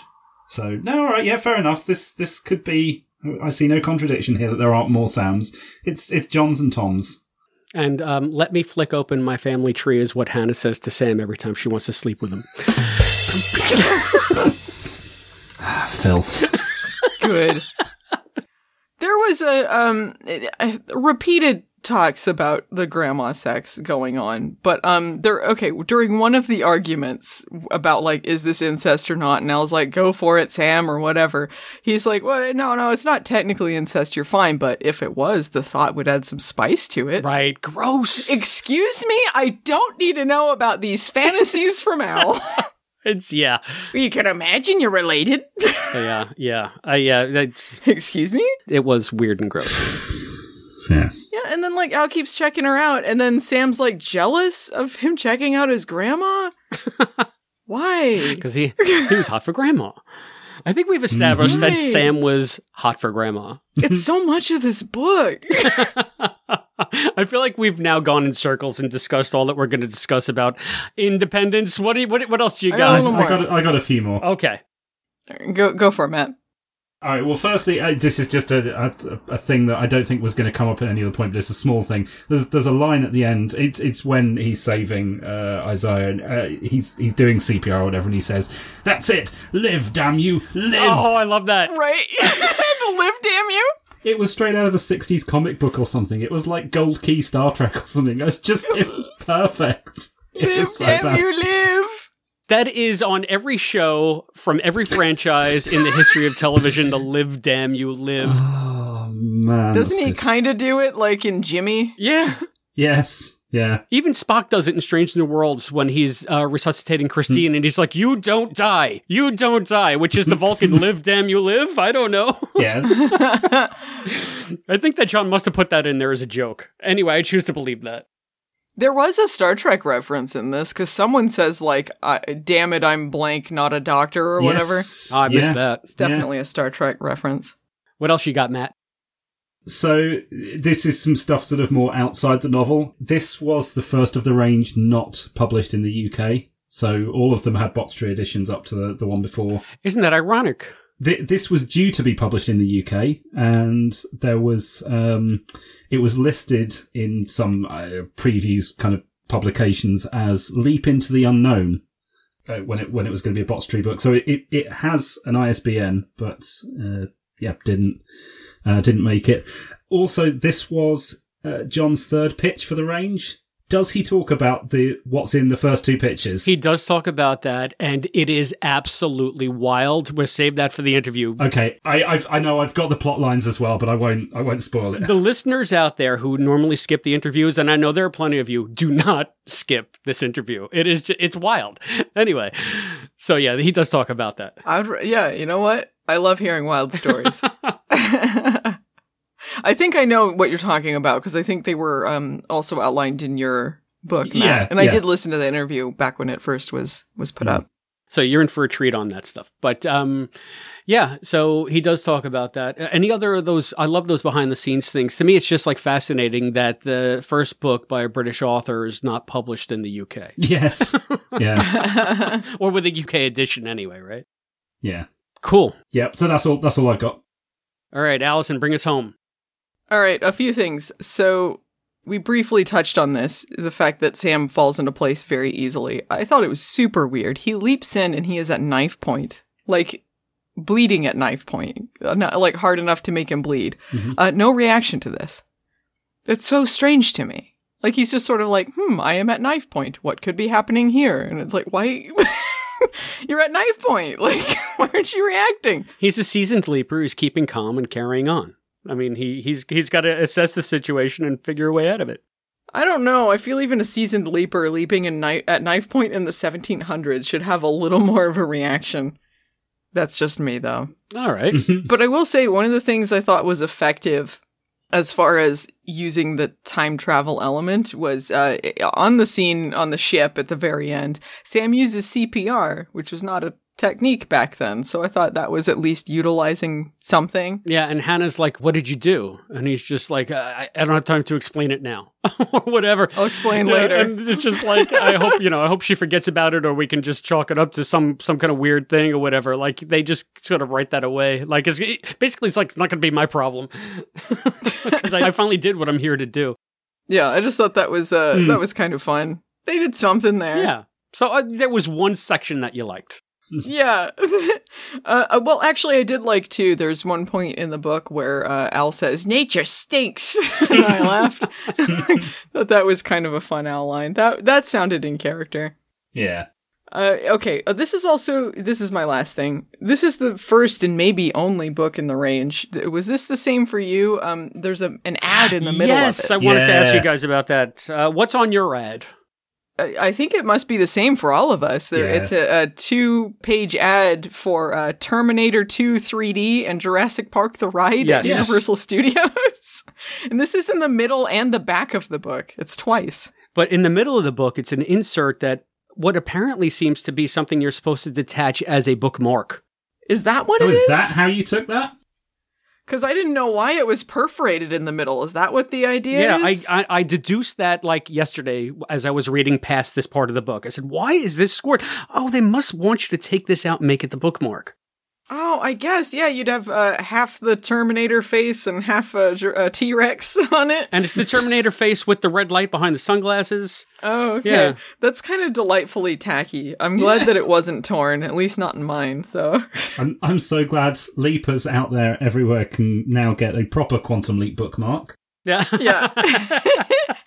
And if we're going to talk about the design of this book, I love the design of this book. This is like one of Al's outfits come to life. This is the only book in the range that is this canary yellow on the spine and on the back. Mm-hmm. It's got like this midnight blue Quantum Leap and this red Leap for Liberty. Nothing on the back of this book matches. It's glorious. Yeah. It is a contradiction. It's Al come to book form. It's fun. It's great fun. I mean, more fun than grandma incest. And I didn't think that was possible. Anyway, it seems to me, if we're talking about the color scheme of the book design, maybe we can hone in on some final thoughts on Independence by John Peel. Allison Pregler, have we changed your mind about Independence by John Peel? No, I enjoyed dunking on it with you guys, but I didn't enjoy rereading this novel, to be honest. I think there's too much what the fuck going on in it. But again, John Peel seems like a delightful guy, and I'm glad that he did the interview and was generous enough to talk to Hayden about his process, his ideas. Seems like a cool guy, but this book was really a huge miss for me. How about you, Matt? Yeah, it's such a shame. I mean, everything Alison just said, and for me, it's so close to being a hit because I love these season 5 gimmick type ones. It's another opportunity to go into the distant past. I was so excited to read this book the first time I read it, and it misses in so many ways. And I was looking forward to reading it, A, because it was outside his own lifetime, and B, because it had the name John Peel on the cover. And yeah, never mind. Well, listen, I think I'm going to give it more of a pass. Everything you guys say is 100% accurate. I just found that once John got past the Hannah, Donna, grandma, incesty, booming refrain after refrain of how horny Sam is, and he started writing about the characters and the situations that Sam was in, aside from that, the book threatened to get interesting. I just wish that some of the really interesting stuff, like the spy ring and like the Battle of New York, that he set up for us, that he teed up, that he actually delivered on. And unfortunately, all of that turned out to just be one red herring after another to fill pages. Some of it was more interesting than other bits, but at the end of the day, it was all wheel-spinning, page-filling stuff just so that we could have a story that ended the way it did. So, for all that, I'm not going to say I hated the book, but yeah, no, it certainly could have been a lot more than it was. So, I think that closes the book on our discussion of Independence, but stay tuned because when we get back, you will hear our interview with Mr. John Peel. The QLP is brought to you by listeners like you. Please go to patreon.com/quantumleappodcast and give as much as you can. For as little as $1 a month, you can be a contributor to the Quantum Leap podcast. It goes to covering our server cost and helps keep the podcast going. Thank you. On the latest episode of Leaps Elsewhere, we discussed something that I thought would be cute and heartwarming, but which turns out to be worse than the landlady. It's the Trial of Old Drum. The Trial of Old Drum. Based on a true story of a trial involving a dog and a farmer and some sheep. They think that the dog's killing the sheep. And Scott Bakula shows up in the last 30 minutes as a Southern lawyer with a terrible haircut. I quite liked it. For a movie that is celebrating a gentler time gone by, there were a lot of total stone cold dicks in this, and a lot of just like casual murder. What do you have against nice things, Chris? Where is the joy in your soul? Why do you hate joy? They put the dog in prison. He's in a jail cell. It's so good. The twist is that the trial doesn't start until the end credits. That's the weird part. to find out how to hear this and other Patreon exclusive shows, go to patreon.com/quantumleappodcast. That's patreon.com/quantumleappodcast. The movie got dumber. It got dumber the second time around. They should have demanded dogs in the jury. That would have made the film a lot more fun. This is Scott Bakula, and you're listening to the Quantum Leap Podcast. Hey, you know what? It just occurred to me. I never got to discuss the Long Island stuff. Hello. Hey, everyone, we're back. And I don't care if you want to hear it, you're going to hear it. So, go on then.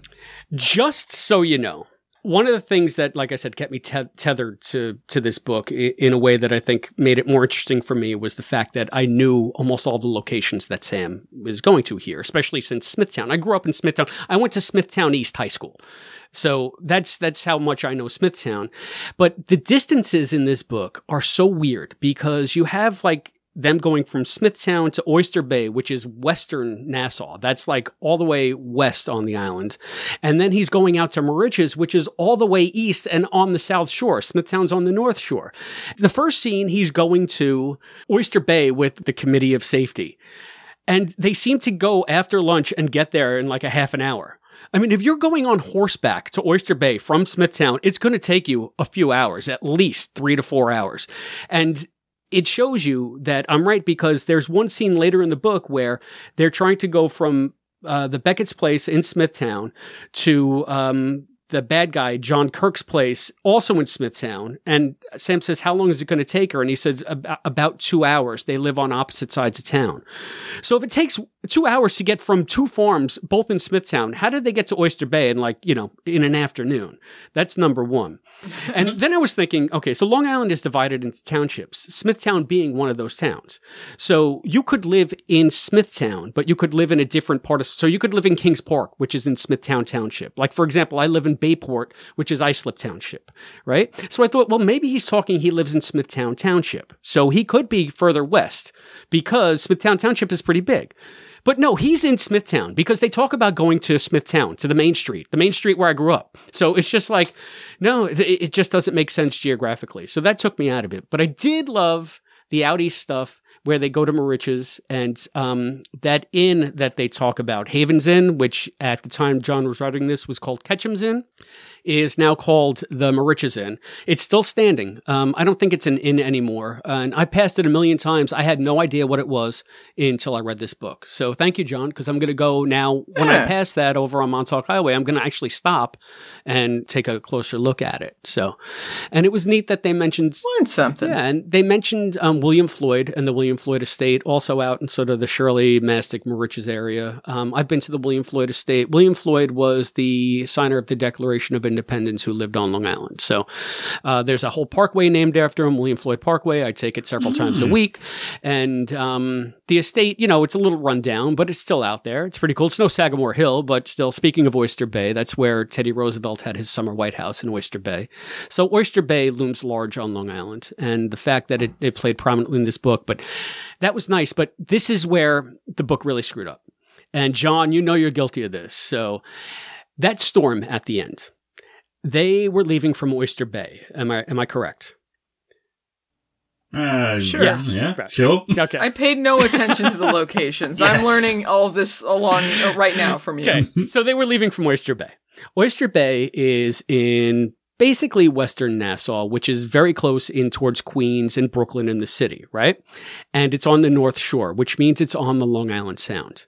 So if they are taking a boat to get to Connecticut from Oyster Bay, makes perfect sense. What doesn't make sense is this fakakta storm that comes up like the hurricane of the ages, because the Long Island Sound is a very placid body of water. And where they're crossing the Sound, you go out of Oyster Bay, you got to come around Center Island, and then you're in one of the most narrow parts of the Sound to get to, I think like Greenwich is probably across the Sound from there.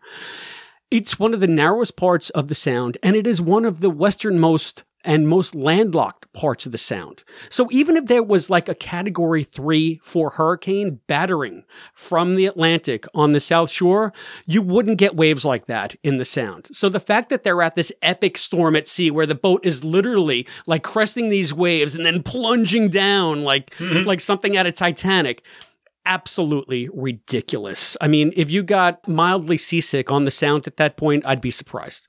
So that took me a little bit out of the book, but it made for an exciting scene regardless. So, it was an exciting scene. You know what took me out of the book?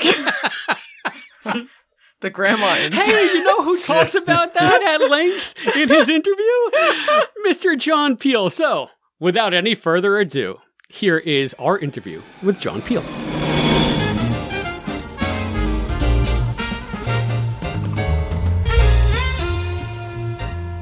The Quantum Leap podcast is lucky enough to be joined by John Peel today.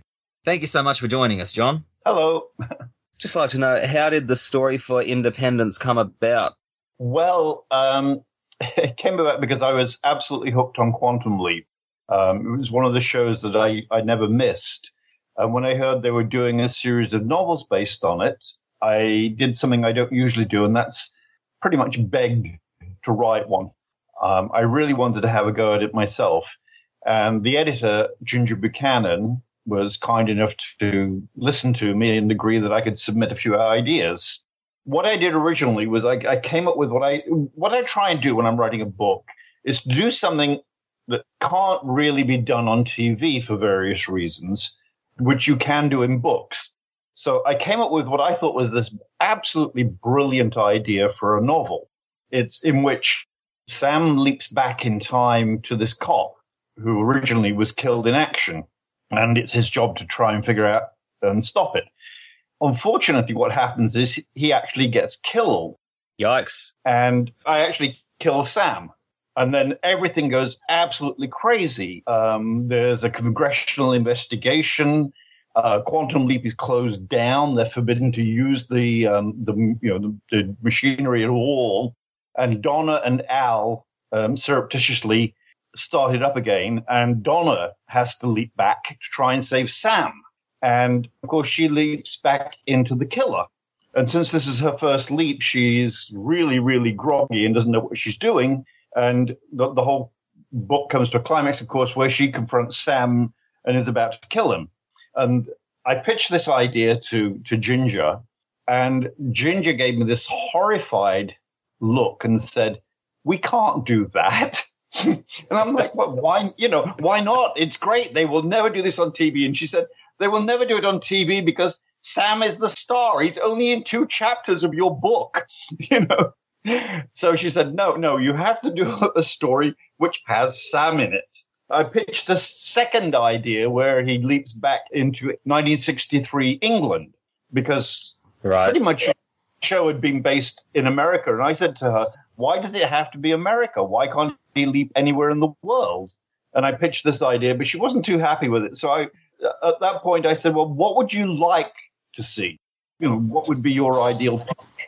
And she said to me, I'd love it if we had another one where he leaps along his own genetic line rather than to his own time into one of his ancestors' times. So that's when I sat down and thought, okay, what am I going to do? And I at the time, I'd just been to Concord near Boston, which is where the first battles of the War of Independence were fought. So obviously this was foremost in my mind at the time. And I thought, well, that would be good then. And because the previous time he'd jumped back, it had been into a Civil War setting. So I thought a Revolutionary War setting might be more fun. And when I pitched this idea, Ginger absolutely loved it. So on my third attempt, I got it right. It turned out great. Just out of interest, the stories that you were originally pitching, have you managed to write them down anywhere? Because they actually sound really interesting. I'd like to have a chance to read them if possible. Yes, I'm pretty sure I've still got the outlines somewhere. I'd have to dig them out. They'd be in one of my files. But yes, yeah, I write sort of 3 or 4 page outlines generally. So there's a good 3 or 4 page outline for both of the novels. Great. You might want to join our the Quantum Leap podcast's fanfic competition that we're running at the moment. You'd probably do a clean sweep. I just wanted to ask, writing about the American War of Independence, we were all concerned about having to have your story centered around historical events and people who actually existed. How closely do you feel you stuck to the historical facts, and how much liberty do you think you took towards them? I tried to keep reasonably close to the historical facts. A lot of what I put into the book was quite accurate. Where I live, the Havens Inn is only a few miles from here. So I knew about the Havens' connection to the Revolutionary War and about the spies and everything. It's become more popular these days, of course, with that new TV show that came out previous season. But at the time, virtually nobody was really writing about it. So I was doing something quite different, I thought. And I did some other research and looked around and found things that would fit into my plot line. When I started it, I only had a vague idea of what I was going to do. I knew he was going to jump into the Revolutionary War, and I had a few ideas about it, but that was pretty much it. So as I did the research, I kept thinking, I can use this, and put it on one side. In the end, I did actually get one complaint from a reader, a very friendly complaint, who worked in one of these reconstruction villages. And she said the only thing she had actually found inaccurate in the book was that I'd used the wrong stove for when Sam's wife does the cooking. that the stove I'd used actually didn't come into use until about 20 years later. And the funny thing is, when she said that, I remembered that she was absolutely correct. And I should have known it at the time, but I didn't. She is an expert, so if she only found one error, I don't think there were too many, thank goodness. Well, you're just fitting into, something that we Quantum Leap fans really love to do, and that's picking out all the anachronisms. So it's a good thing you left one there in for us. Well, there is that one in there. I can guarantee that. I tried my best. So how long do you think you actually spent doing your research, and where did you find your information? Well, my wife is a library director, so I went to her library, and they have this thing called the Long Island Room, which is directly a collection of books that have direct bearing on the history of Long Island. So I went to the War of Independence section and started pulling pamphlets and articles and looking at them saying, no, that's too far away, or, okay, this is possible. And then I went through them, one by one that way. It's where I found out the stories about Huntington that I used in the book. Great. Obviously, the story of independence was very, very different to what you originally pitched, and you had to make a great deal of edits in the process to be able to make the sale. But what sort of changes brought on in the story as it evolved through the writing process, and were you happy with the finished product? I was extremely happy with how it turned out. There were some changes.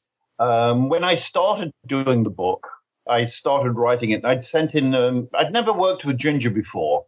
And it's always kind of iffy when you're working with a new editor. You never quite know how you're going to get along. So, and obviously from her point of view, when you're working with a new writer you haven't used before, you're never quite sure if they're matching what you're thinking. So she had me send in a few chapters, and I did that. I mean, it's not a problem. And she called me up and she said, you haven't got a Verbena in it. And I said, who's Verbena? And she said, well, she's the psychologist. And I said, I honestly don't remember her. And she said, well, she was mentioned in like one episode, but we're using as a regular character. So we'd like you to add her in. And I was like, yeah, okay. I didn't know that. So I had to actually go back and add verbena into the story in certain places. The other thing was that one of my favorite parts of the original Quantum Leap, the TV show, was, I absolutely adored the story where Sam leapt back into himself and discovered he was married. So I was very, very keen on using Donna in a large role. And apparently Ginger wasn't so keen on that because she felt that the fans didn't really want Donna around because it kind of detracted from Sam. But I always thought that the kind of lost love story was really, really powerful. So I pulled this forward and she let me get away with it in the end. There definitely seems to be a theme throughout Independence of soulmates and people who gravitate towards each other no matter how time or space separates them. Was this intentional on your part, or do you think it was just a really nice side effect? Oh, no. That was intentional on my part. I liked the idea that Sam was falling in love with his own ancestor. Aside from the fact that it raises all kinds of creepy questions, and obviously, get Sam all worked up about it. Falling in love with your own great whatever grandmother is a little weird, to say the least. I like that kind of aspect of it, but I just felt it was just too much fun not to do, really.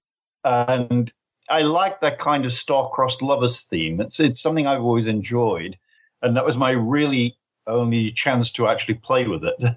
Yeah, and it was hilarious seeing Al, give his usual, go for it, Sam, and Sam being extremely creeped out with his thoughts. And yeah, Al is right about it wouldn't be incestuous with that much separating, but everyone can understand how creepy and creeped out Sam would be feeling. Sam would be, yes. Yes, in fact, Ginger thought I was making Al a little bit too sexist, which is why I put the last little piece in the book where he explains to Donna that he's being sexist, not because it's his nature, which it is, of course, but because he was trying to distract Sam. So she allowed me to get away with that one. Yeah, it's always nice having that little bit of extra for Al, just to give his character a little bit more flavour. Obviously, since this story is set outside Sam's lifetime, as you said, he has to leap into one of his ancestors whose DNA is similar enough so that it's a match. And it appears that his host Samuel is very much like Sam, and that Samuel's wife Hannah is very much like Donna, even in appearance. So when you were writing the story, did you actually picture Samuel and Hannah as the past lives of Sam and Donna? No, not really. It's just that I'd read this piece where they were talking about how people are attracted to certain kinds of people. And I just thought it would be kind of interesting to have two people who look a little alike being attracted to two other people who look a little alike. It was just my way of picking up a little bit of scientific background, I guess. I do this sometimes. I'll read an article and think, oh, that's an interesting thing. I'll have to keep that in mind for one of my stories. And that one had just occurred to me. And it just seemed like it was kind of appropriate that, if Sam looked like Samuel, maybe they'd be attracted to almost exactly the same kind of woman. Yeah, it makes sense. Well, it sort of made sense when I was writing it anyway. No, it definitely makes sense. Now, there's a great deal of violence depicted in Independence for obvious reasons, being, in the Revolutionary War. What sort of a mindset do you have to get into to be able to write a violent scene, and does it affect you at all? Everything I write affects me in one way or another. Sometimes I get caught up in what I'm doing and the mindset doesn't go away when I stop writing. Sometimes when I'm having a discussion, if I'm talking to someone after I've written a chapter or something, I will still be talking in the way that my characters have been talking.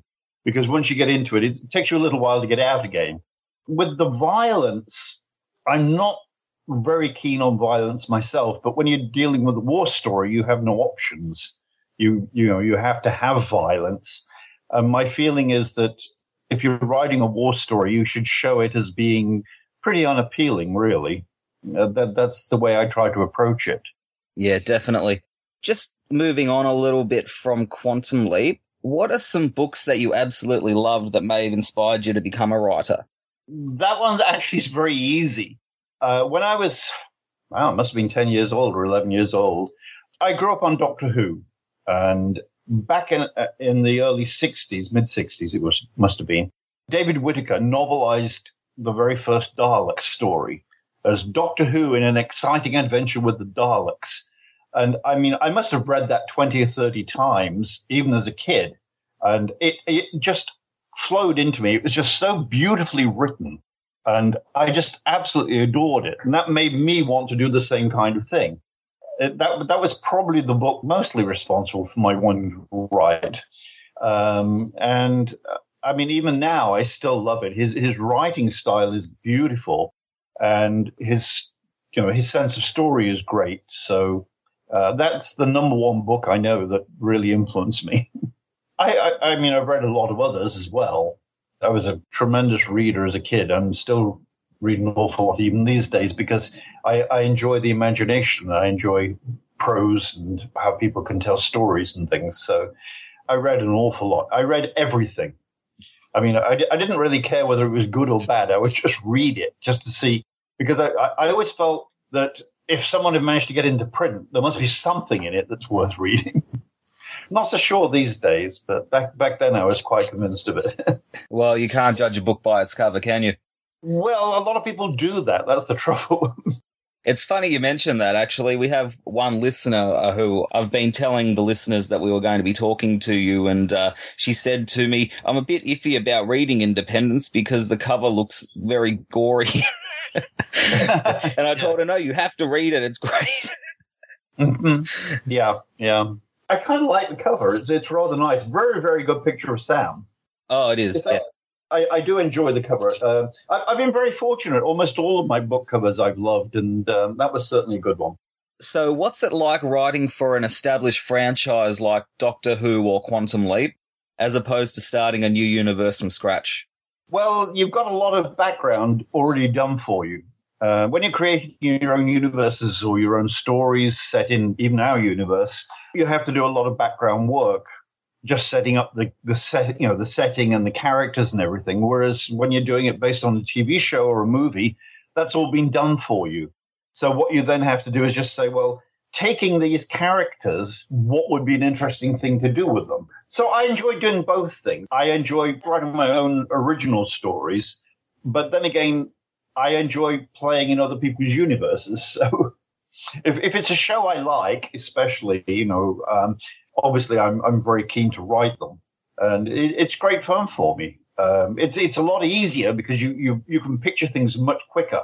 There's less creation involved in that sense. Does that make sense? Yeah, no, that makes perfect sense. Is it easier to be able to write for an established franchise because you don't have to do all that background work? Well, then there's the problem that, of course, that you have to stay within the framework. So that you have constraints that you don't have with your own characters. I mean, obviously, if you're writing, as I say, I was about to say you can't kill off the main characters, but that's exactly what I wanted to do in my first time around on Quantum Leap. But I mean, obviously you can't make major changes. By the end of the book, your characters can't really change that much from the beginning of the book because there's going to be another 50 or 60 people writing stories in the same universe, and they're not going to be necessarily reading what you've done.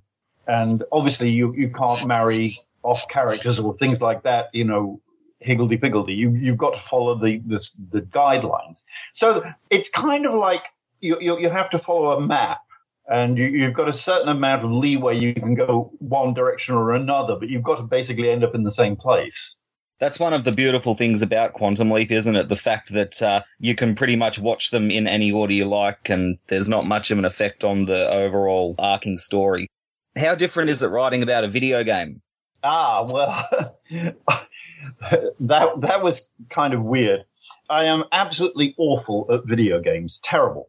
Absolutely terrible. So it's mostly, from my point of view, when I was doing Carmen Sandiego, I played a few games just to get the feel of it and what the characters were like, and then I simply put it on one side and just wrote a story, and, that was that. Other than that, no. Video games I sort of steer clear of. Are there any franchises that you've wanted to write for but haven't had the chance? Oh, yes, lots. One of the ones that I really wanted to do was Alien Nation. I mean, I adored that series. Very, very clever show. And I actually approached them about doing a novel. And what happened was that I was actually set to do one. They had found when the show had originally been broadcast, this was between the show being broadcast and the reunion movies. When the show had originally been broadcast, there were a whole bunch of scripts that had never been filmed. So they actually sent me an unscreened film script and said, would you like to novelize this? And it was a very clever script. So I said, yes, sure, I'd love to. And we were literally like a day away from signing the contracts, and the series was cancelled. So the books went by the way. So I was very close to writing an Alien Nation novel, which would have been a lot of fun. I was looking forward to that one. There's several other franchises I would have adored to have played with. And who knows, maybe one of these days I'll get a chance to do it. But, I mean, they're bringing back a lot of the ones that I've always enjoyed, like Man from U.N.C.L.E. or Thunderbirds. So I might just get a chance one of these days. Yeah, well, I'm sure we'd all really love to hear it. Which of your works are still in print, and where can they be purchased? Pretty much most of my fantasies are still in print. I believe Amazon carries quite a number of them still, thank goodness. And I've self-published a couple that were sequels to other material that the original publisher decided they didn't want to do a sequel to for one reason or another. So a couple of them are actually my own publications. And I've got a Lethbridge Stewart novel coming out next year, so I'm not exactly sure quite when yet. Yeah, that's a Doctor Who spin-off, isn't it? Yes. It's a spin-off from the Doctor Who. Someone discovered that the Brigadier character was actually not copyrighted by the BBC, but by the original author, the person who had written it originally, and they licensed it from him. So that was kind of interesting. Are you allowed to give us a little tidbit of what we can expect in that book? Oh, sure. What it is that the character of Lethbridge Stewart was created for the story The Web of Fear, and then reappeared later in The Invasion. So these books of Lethbridge Stewart's adventures are set between those two stories, in between his first appearance and his second appearance, which spanned about 2 years. So they've got plenty of room for stories, I think. And what it is that this is before the days that he's working with UNIT. He's working with the British Army. So I ended up writing an alien invasion story with the very strange title, The Grandfather Infestation, which actually makes sense when you read the story, but I came up with the title simply to make people go, what? Which I do occasionally. But yeah, it's an alien invasion.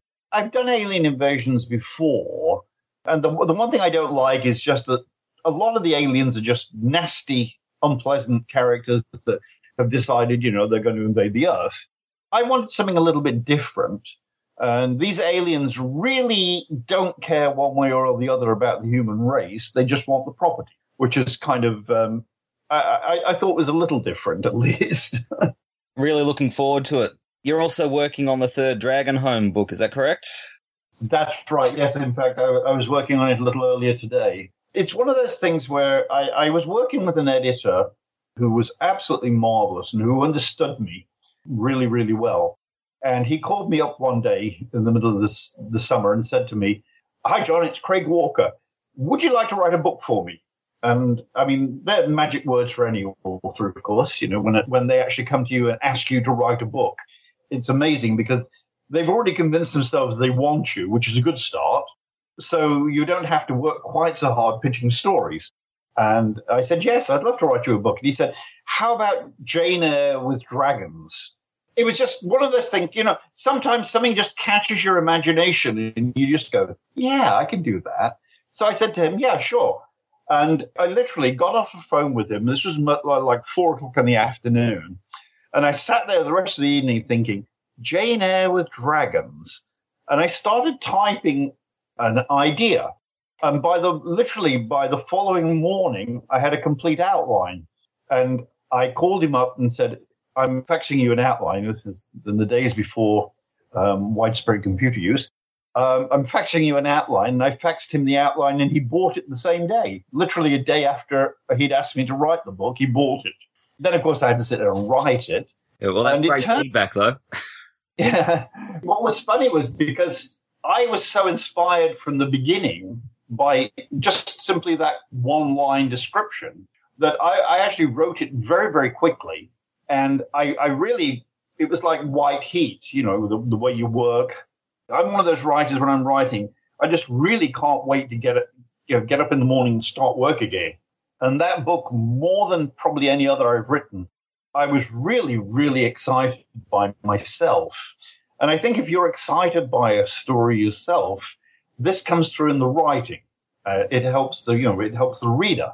And it's proven to be a very, very popular book. I'm constantly getting comments from people saying, I read this when I was in 5th grade. Now I'm reading it to my children, which is kind of flattering and not exactly insulting, but it makes you think, oh my goodness, I must be a lot older than I thought, kind of thing, if they're reading it to their kids. but it's wonderful that they have such good memories of the book.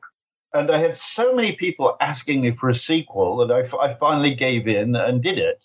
But it turned out that the editor, Craig Walker, who had commissioned the first book, had died, sadly, and nobody else at his publishing firm wanted to take on a sequel.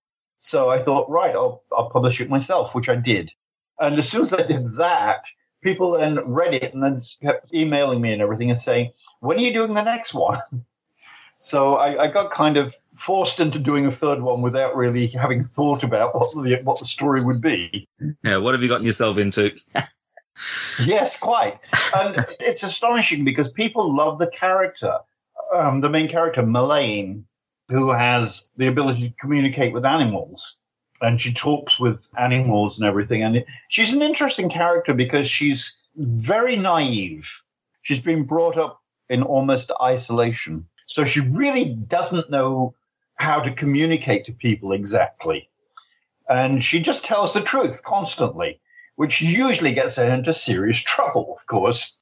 And her responses are just very instinctive. So she's an interesting character, and people just seem to really relate to her, which is lovely. I love characters like that. It sounds a lot like Luna Lovegood from Harry Potter. One of those people that just genuinely doesn't care what anyone else thinks and, brutally honest all the time. And yeah, it was kind of funny watching Luna because she is a little like Melaine, yes. Thankfully, I created Melaine a few years before Harry Potter, so I'm fairly safe there. Well, maybe you can get some royalties from J.K. Rowling. That would be lovely. This is just a writing in general sort of question. I've noticed that a lot of writers sometimes tend to write under a pseudonym, and I've noticed you've done that with a few works. I'm just wondering, what sort of reasons are there behind wanting to write under a pseudonym? Just because it just seems like I'd want to get the credit for my work. I don't know why I'd put it under a different name. So. Yeah, well, no, my feeling is exactly. I never wrote under a pseudonym myself willingly. I mean, it was never me saying, oh, I want this to go out under a pseudonym. I never did that. What happened was that I wrote a couple of books in a continuing series. And what would happen there is that the editors had created a kind of group name because they would have various writers writing these stories. And the problem is they would then obviously, if they were under the original writers' names, they would all get lumped. They wouldn't be put together on the shelf. They would all be separate. And it would be hard to find, where the series was when you'd have to keep going from different writer to different writer. So they create a kind of group pseudonym that everybody writes under, which is what happened when I did books as Nicholas Adams. The other time I really wrote under a pseudonym was when I did the James Bond Jr. books. And in that case, it was because the James Bond production company, who owned the copyrights, didn't want my name on the books because they didn't want me to be credited as a James Bond writer. So they insisted on putting on a pseudonym. But since I did all 6 books, it was a pseudonym that was actually me.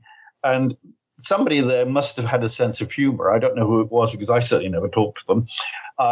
But instead of John Peel, they created the pseudonym John Vincent. And I think it's from that How to Win Friends and Influence People book by a guy called John Vincent Peale. So I think they were being a bit funny there. If I was an editor, then I'd be trying to sneak little funny bits in as well, wherever I can. I used to do that a lot with my books. I have a terrible sense of humor, and I can't write seriously for too long. I have to put jokes into things because that's the way I am. And I did that with the James Bond Jr. books. There's a lot of jokes in those. Just moving back to Quantum Leap a little bit, what is your favorite part of Quantum Leap, or your favorite aspect of Quantum Leap? Well, I think the thing that really grabbed me, the episode that really, really made me love the show was the episode, I've forgotten the name of it now, the episode where Sam jumps back into the Black Servant. The Color of Truth, I think that one. Color of Truth, yeah. Yes. And I mean, to me, that was an astonishing episode. It was something you had never seen really on TV before. And the way they were approaching the color problem in a very weird way, because he was white, of course, but everybody saw him as black. And it was just such a beautiful script.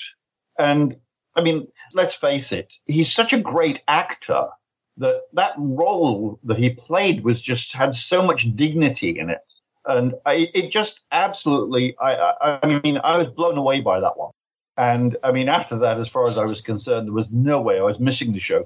Before that episode, I'd always enjoyed it, but that was the one episode that kind of really made me realize just what they could do with the show when they had a mind to. And it was just wonderful. Yeah, I have a very similar experience, actually. The Color of Truth is the first episode that I actually saw. And just watching that, I was hooked. Yeah. There was no way I was missing it either. So I guess both minds think alike. Yeah, it's just such a brilliant episode. And it was so well written, so well acted, so well filmed.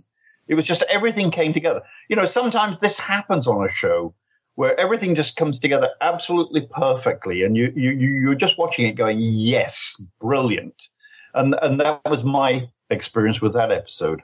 It's great that through Quantum Leap, they're able to tell a story about things that have happened in the past, real sensitive and huge issues, but from the point of view of someone who's living in present day. So we can see how absurd and how unjust everything is, and we're seeing it through the same point of view as ourselves through this character that's from the present. So, right. Yeah, I do that a lot myself, taking characters from the present day and putting them in past situations where you can comment on them. Whereas, of course, the characters who are living in the past see nothing wrong with what they're doing. A character from the present day looking at the situation can say, well, that's not right. That's not the way people should behave. And that's what Quantum Leap managed to do a lot, I think. Yeah, they really did a great job of that. This is a question from one of our listeners, Leslie. Reviews of the Quantum Leap novels tend to range all over the spectrum. One's down the very, very low end saying this is, you know, an awful book. The writer doesn't understand the two main characters, all the way up to glowing reviews saying it's the most true to book series I've ever read. Oh, by the way, yours is definitely up there on the high end. But did you ever feel any pressure about writing what has become one of the most beloved series on the planet? No, actually, I never felt any pressure whatsoever. I just felt tremendously glad that I was doing it because, as I say, I love the show and I really, really, really wanted to play with those characters. It's only after you're done that you start thinking, oh, I wonder how other people are going to see this.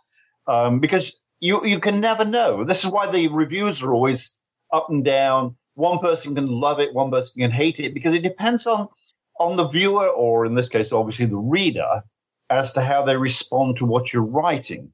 And, you know, sometimes you hit the right buttons and everybody goes, oh, love it. And then other times you miss somehow. And then people start picking holes in it. So, you know, you really can't worry about that while you're writing it.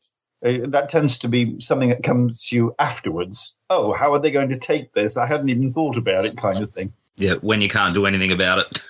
Right. Yes. Well, I can give you an example of something that I did, which I wasn't sure how anybody would take, and then nobody even got it, so it wasn't a question. I did a Star Trek novel, a Star Trek Next Generation novel, and this was about the time that Jonathan Frakes was hosting the Alien Autopsy video. So I wrote an Alien Autopsy video into my book, and had Jonathan Frakes actually present at it in the story. And because I thought it would be funny. And it wasn't until after I'd written it and sent it in that I suddenly thought, well, you know, people got a little annoyed with him for doing that. Maybe they'll get annoyed with my book having put, something similar in. And I don't think anybody even noticed it. It was so weird because I was expecting to get a lashback from people saying, how could you do that? And I didn't get a single comment. Nobody. It was so weird. So yeah, I think you'd probably find that people are just interested to see what people think up. So you can't really criticize someone for letting their imagination run wild. Do you know if Independence is going to end up being released in an ebook form at all? And have any of your other works been released as ebooks? I have no idea. The writer's usually the last person who gets told these kind of things, I'm afraid. A couple of my Star Trek books have been released in ebook form. I know that. And the ones that I've self-published, I've done as ebooks as well. I have to admit, I bought a Kindle a couple of years ago, and I'm absolutely hooked with it. Aside from anything else, it means my bookshelves don't get quite so weighed down these days. So I'm very fond of having things in ebook form.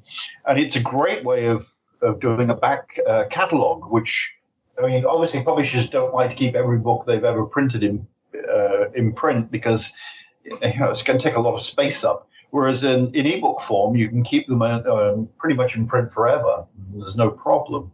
So I think it would be lovely. I'd love to see the Quantum Leaps come out in ebook form. Have any of them been done? Not to my knowledge, and we get a lot of questions if we know if it's going to happen or why hasn't it been done. Obviously, we're not affiliated with them; we've got no idea. Right. But we also hope that they do get released in ebook form at some point too, because people have exactly the same mindset. They want to be able to have it with them all the time and not have it take up too much space. And right. Well, certainly, if anybody actually approached me about it, I'd be very happy to say, yes, do it. Because I'm an author and I have an ego and I love the idea of my books coming back in print, especially ones that I've enjoyed writing so much. Speaking of writing for Quantum Leap, do you have any other Quantum Leap stories in your head that you're just dying to put down on paper? Where would you have Sam leaping to next? I've actually not thought about it. As I say, I did the one book. And then I moved on. I forget what I did after that, but I went on to something else. And then I really hadn't thought about doing any more. It's kind of odd because I'd enjoyed it so much. And usually when I enjoy something, I like to go back and do another. But for some reason, I never quite got around to going back to Quantum Leap. I think I was distracted. I think this was about the time when I was creating my own fantasy series. And I focused so much on that I really didn't think back again.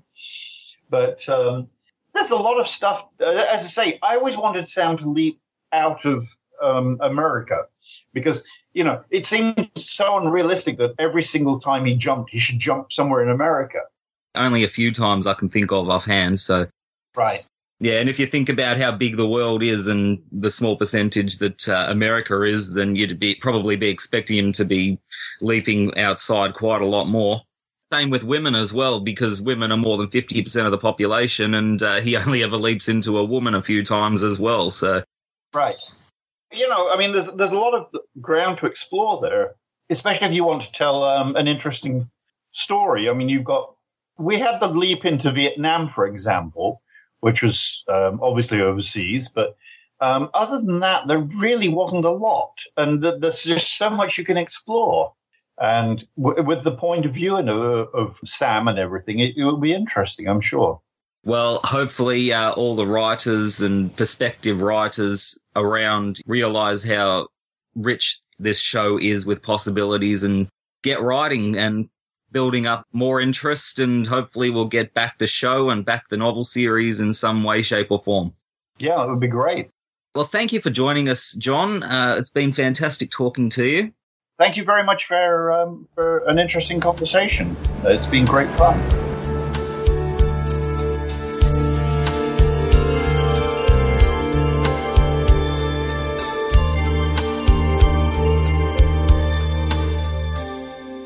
All right, so did I tell you that those other two stories that he pitched, like Freakorama, huh? I mean, Yeah. I had told you in the last episode, spoiler alert, that John pitched the story in which Sam gets killed. I don't recall hearing this part of it. So for me, it's almost like I'm listening to it for the first time, like how that would have played out. And to me, that would have been so much more of a better book. Yeah. Wasn't one of the other pitches involving Edward St. John? Yes. Yeah, so it's St. John's whole backstory. Yeah, that would have been interesting. Swinging 60s London. Yeah, I don't know if I'd want a whole book about it, but I would have wanted to know his backstory a little bit. So wait a minute. So he did say in the interview that he wanted a book that was set in the UK, and that was the second one he pitched. That was a St. John novel? That was going to be about Roddy? Yeah. So this is reading from my own synopsis of the pitch that he sent me. So he sent me the original pitch a few years back. I don't have that to hand right now. But reading from my summary of that, Sam leaps into a bar in London close to the BBC on July 13th, 1963, and saves a young John Lennon from a bar fight. His hologram arrives to tell him he's been successful, but it's Edward St. John. Blah, blah, blah, blah. And then, I'm sure, don't we meet a young St. John as well? I thought it was about him when he was younger. Oh, yes. St. John explains that Al is head of the appropriations committee for the Observer and that a younger St. John is bartender at the location Sam is in. St. John recalls that he was almost killed in a case of mistaken identity, which Ziggy believes might be the reason for the leap. Sam agrees, but secretly also wonders how to return Al to his proper place. But how would... Okay, so if he saved him from dying in the, 60s or whatever, 70s, maybe 60s, then how would that make sense the first time he showed up because Al died? How did that save his life? Well, only if England Swings is set before Leap for Lisa. But then he wouldn't recognize... He's obviously recognizes St. John in this pitch. I don't know. You know what? I don't know how it would have been, but it's interesting to hear about the things that were thrown out there. And in fact, yeah, I do mention that in my write-up. I'm just saying, Sam getting killed and Donna leaping to rescue him, like off the charts.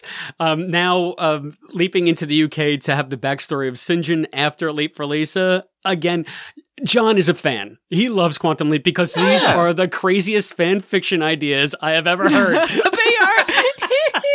He seemed to have a Donna thing, huh? From this He one, did. and then that where Donna leaps back. Like he liked Donna. I wish maybe Donna had been a little more fleshed out in this story. And we found out why, because Ginger didn't want her. Is that why all the novels kept writing her out? Because Ginger's like, no? I don't know, but it feels like this. The same reason that she made John put Verbena in, because Verbena had been a character that had been established in the novels, and all of a sudden she wasn't there, was, I guess, maybe the same sort of fan reaction to the Donna stuff. And he even said, like, maybe she's polarizing, or the fans don't like her, or whatever, so she didn't want Donna in. That's strange. It wasn't an issue with me because I had Donna in for a microsecond in my book. I mean, she was featured in other books, though. Yeah, but I think that maybe at this point, the novel series had gone on long enough where they were discovering what the fans liked and what the fans didn't, and they were course correcting. And they were like, quit writing. All the Donna ones are tanking sales. Get Donna out of here, please. No Donna stories. She's got her frying pan scaring them off. That's weird. Was she really that unpopular, or was it just Ginger kind of trying to guess, what would sell better? We'd have to ask Ginger. Yeah, I don't know. I mean, yeah, this was in an era before the internet, or anyway, in the nascent days of the internet. So it was, I guess, maybe easier to keep track on like chat boards and stuff, what the fans were reacting to. I mean, you look at it now, I guess you take it for granted that a lot of showrunners, just to name like Disco, Star Trek, are course correcting constantly based on what the fans are bitching about. So maybe this was an earlier version of that. Who knows? Wow.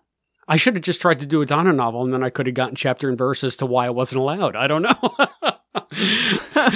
So it's very interesting. So that's what I say. I love to hear about writers and their process, and just the behind the scenes stuff at the novel series itself is, of course, of special interest to me, much like the Long Island stuff was of special interest to me in this book. So thank you, John. If nothing else, I've had a completely enriching experience with Independence on many, many levels. So much appreciated, sir. Well, this is usually where I throw to Patreon news and feedback, but we're in the hazy, crazy, lazy days of summer and ain't nobody reaching out to us. So I got nothing to bring you guys. So they're all visiting their mothers. They're all visiting their mothers, yes. Or, their hot grandmas. Who knows? Oh. Oh. A lot of them sound like that, yeah. So, is there any news on the interview front, Matt? I know you've been doing a lot more of the comic book interviews with some of the writers there and the artists, and what's the latest on that front? Yeah, so I've got I can't remember which. Oh, Rob Davis would have been the last one that went onto YouTube. That was a really fun interview. He's a really great guy. He wrote, he did the art for 2 of the issues, and he spoke a bunch about his work on Star Trek and generally how to get into the industry and stuff. Really interesting guy. And I've got 4-5 booked in over the next couple of weeks. One of which I'm going to be recording in about an hour, hopefully. So yeah, I have a few good ones coming up. So by the time this is out, there might be new additions out. But at the end of the day, if you're not up to date with what's on the YouTube channel, go across the YouTube channel, because that's where they're hitting first. I'm sure we'll end up reprising them when we get to the comics. Oh, for sure. But, yeah. There's loads of them. Yeah, I'm tracking down a lot of people. Awesome.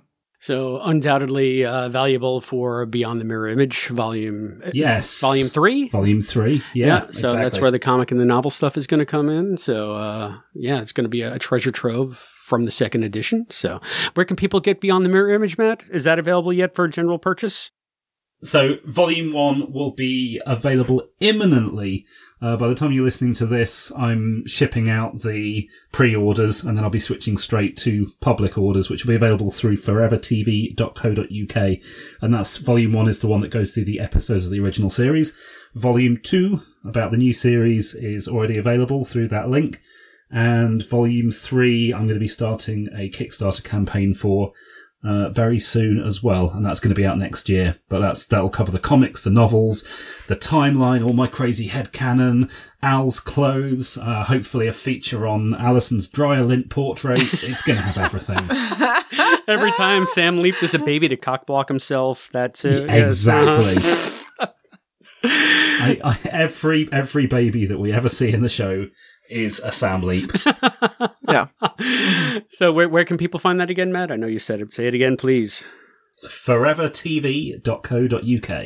All right, everybody check that out. And if you would like to give your opinions on Independence, or all the great interviews that Matt's doing, or all the incest stuff that Allison is so cringy about, there are many ways that you can reach us here at the Quantum Leap Podcast. You can drop us a line at P.O. Box 542, Bayport, New York, 11705. You can get us on the phone at 707-847-6682.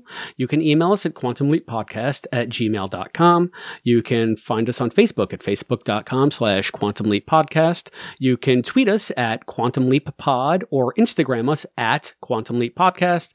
And you can find us on YouTube at youtube.com/thequantumleappodcast. You can also go that extra mile and support us on Patreon at patreon.com/Quantum Leap Podcast. Just remember, we may use your response on an upcoming episode of the Quantum Leap Podcast. And speaking of both Patreon and upcoming episodes, I put up the poll about what our next leap should be, and the patrons have spoken.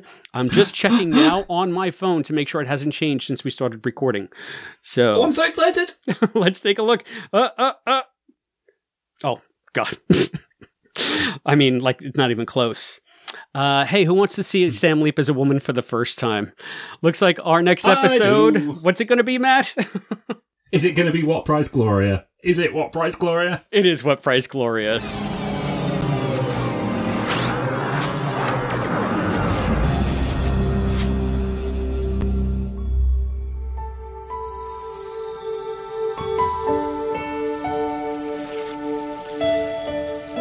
better hurry. You'll be late for your new job.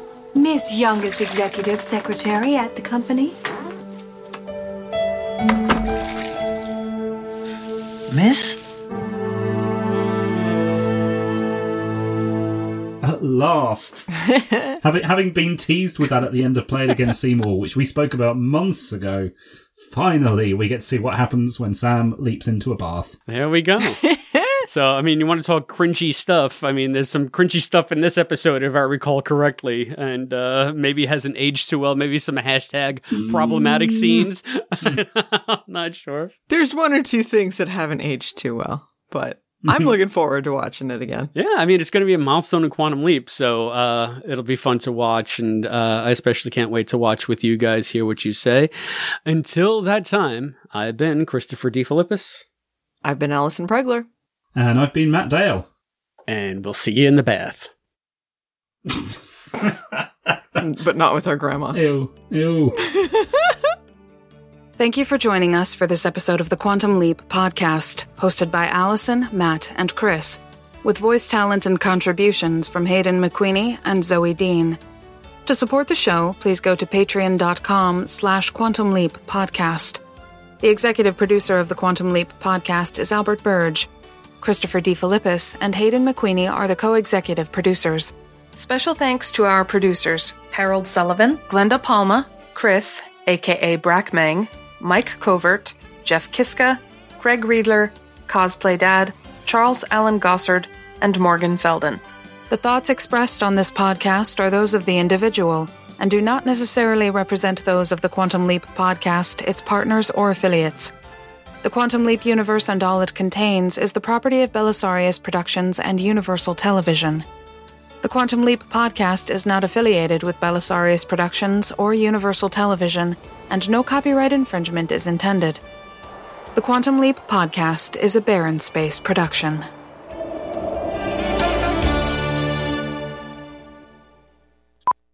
Hey, behind the scenes at the QLP. I put some more detail on this rundown so that I wouldn't forget to mention stuff. So if it seems very focused on just what I want to talk about, well, I'm the one writing the rundown. So that's fine. Hard when you got notes and you're like, I'm trying to kind of keep an idea together, but keep the energy and the conversation flowing. Yeah, exactly. So anyway, I'm sure that, we're pretty capable, all three of us. I think we can handle independence. So we're ready to get the show on the road. By the way, we haven't done any clapping or anything. I don't know. We haven't done any of that earlier. shit, so. Yeah, I know. This some like shot out of a cannon. I'm so ready to do this show. And thank you, Allison, for reminding me of that, because I feel like as we go on and we do this more, I forget how to podcast. Like, I feel Sometimes like you're just ready to get in the combo, I think I'm just becoming steadily less talented at this. So, hey, we'll see. Yeah, that's, you got a good flow going. So that's when there are 4 footprints in the sand instead of 6 footprints. That's when you guys carried me. So thank you very much. I love you guys, but I don't want to see either one of you in the bath. If that's okay. You're friends. It just will be weird. But how close of friends are you? I mean, would it be technically that weird? Would it be so weird that it's not weird anymore? Yeah, I think we can get around this with a technicality. Oh, I'm stopping now.